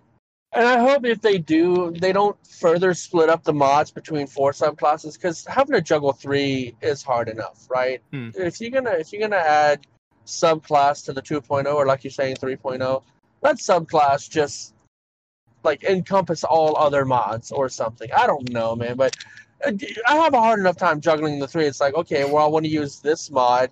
Crap, this is freaking Solar. Damn it. You know? having to do that with 4 armor sets, I'm gonna lose my mind. I'm gonna go nutters. Sorry, no, don't do that. Hopefully that's what they're. I mean, that's what they're building the fragments and things out to. Hopefully that's going to replace the mods on the armor and just start putting mods into your subclass. And I'm hoping that they do away with the you have to match the things with the things, but I don't know. I just, I'm right there with you. Yeah. Yeah, like they're definitely building those RPG elements in. It's just a matter of, how quickly and how they build them in and where they go. So, yeah, no, I think, and not deep like I said, I wonder how much they're keeping, because Bungie, sort of bounces back between telling you everything about everything that's coming and then next to nothing about what's coming. So I wonder if this is one of those, I'll tell you about stasis, but not what that's going to mean for the greater world and all of your armor and that and the other. I wonder if it's one of those things that'll drop day one that they just aren't teasing, or if it's in the pipeline because armor changes are a much bigger thing than everything else. Yeah. So I think with that, it's time to close the show up. All right. Well, thank you for joining us. Your Titans are Parody and Night Demon. Your Hunters are no one respawned in real life, and not ARF, that I have seen in the same room at the same time, so I'm pretty sure they're not the same person. You can email the show, and please do at twotitansandahunter@hotmail.com. You can find the show on Twitter at twotitans_hunter. The show's on Instagram, Facebook, and YouTube as well. If you're looking for raid help, really go be on PC and play with Fusco. He will take you through raids. He is the Sherpa that will get you through like he did Packed Llama the other night. And, he tolerates respawn, so that's always fun. But if you need raiding help, the Guardian Hub, Guardian Downcast, and technically Two Titans and a Hunter, you can head over to lfg.frozen.party, where we offer raid hindrance, trials, hurt, and giggling. But they can actually offer you raid help and, friendship. So you can find your favorite Guardian on Xbox Live and respawn on PC. You can watch the show on YouTube, listen to the show on Apple Podcasts, Google Play, Spotify, and everywhere fine podcasts are sold. And I look forward to picking up my new Xbox Series Oreo later on this year. Say goodbye, guys. Until next week. Respawn, we can't hear you. Goodbye, guys. Until next week. That's better. Bye.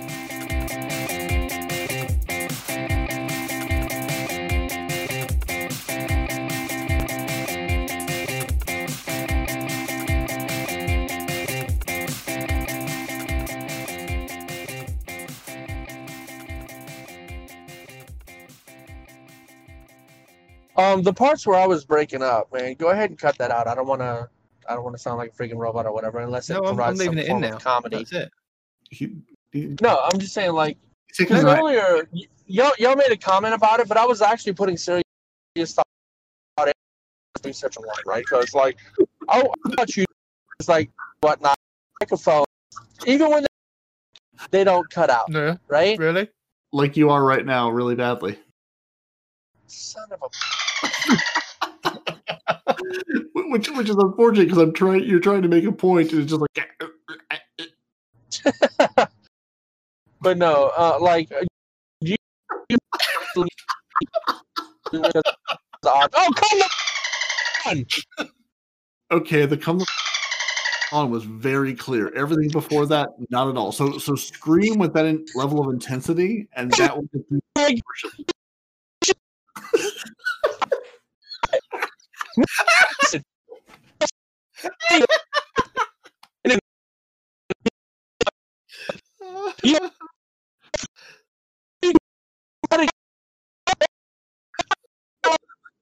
This sounds like a song. Yeah, this is going to be its own song. How about a gas? It just I heard cast. So Respawn. It sounds like you took your auto tuner up to like 11, and the only word we got of that was cast. The rest of it was just like melodic. Just give up. Just give up. You do not have the bandwidth to speak, sir. I give up. Done. Good. Heard you And I'm perfectly. on 5G. This makes no sense. I'm on 5G. I'm supposed to be even better. No. Evidently not. Oh, good to know. So yeah, don't run out and buy a 5G phone, or you sound like a robot. Am I still roboting? Am I roboting right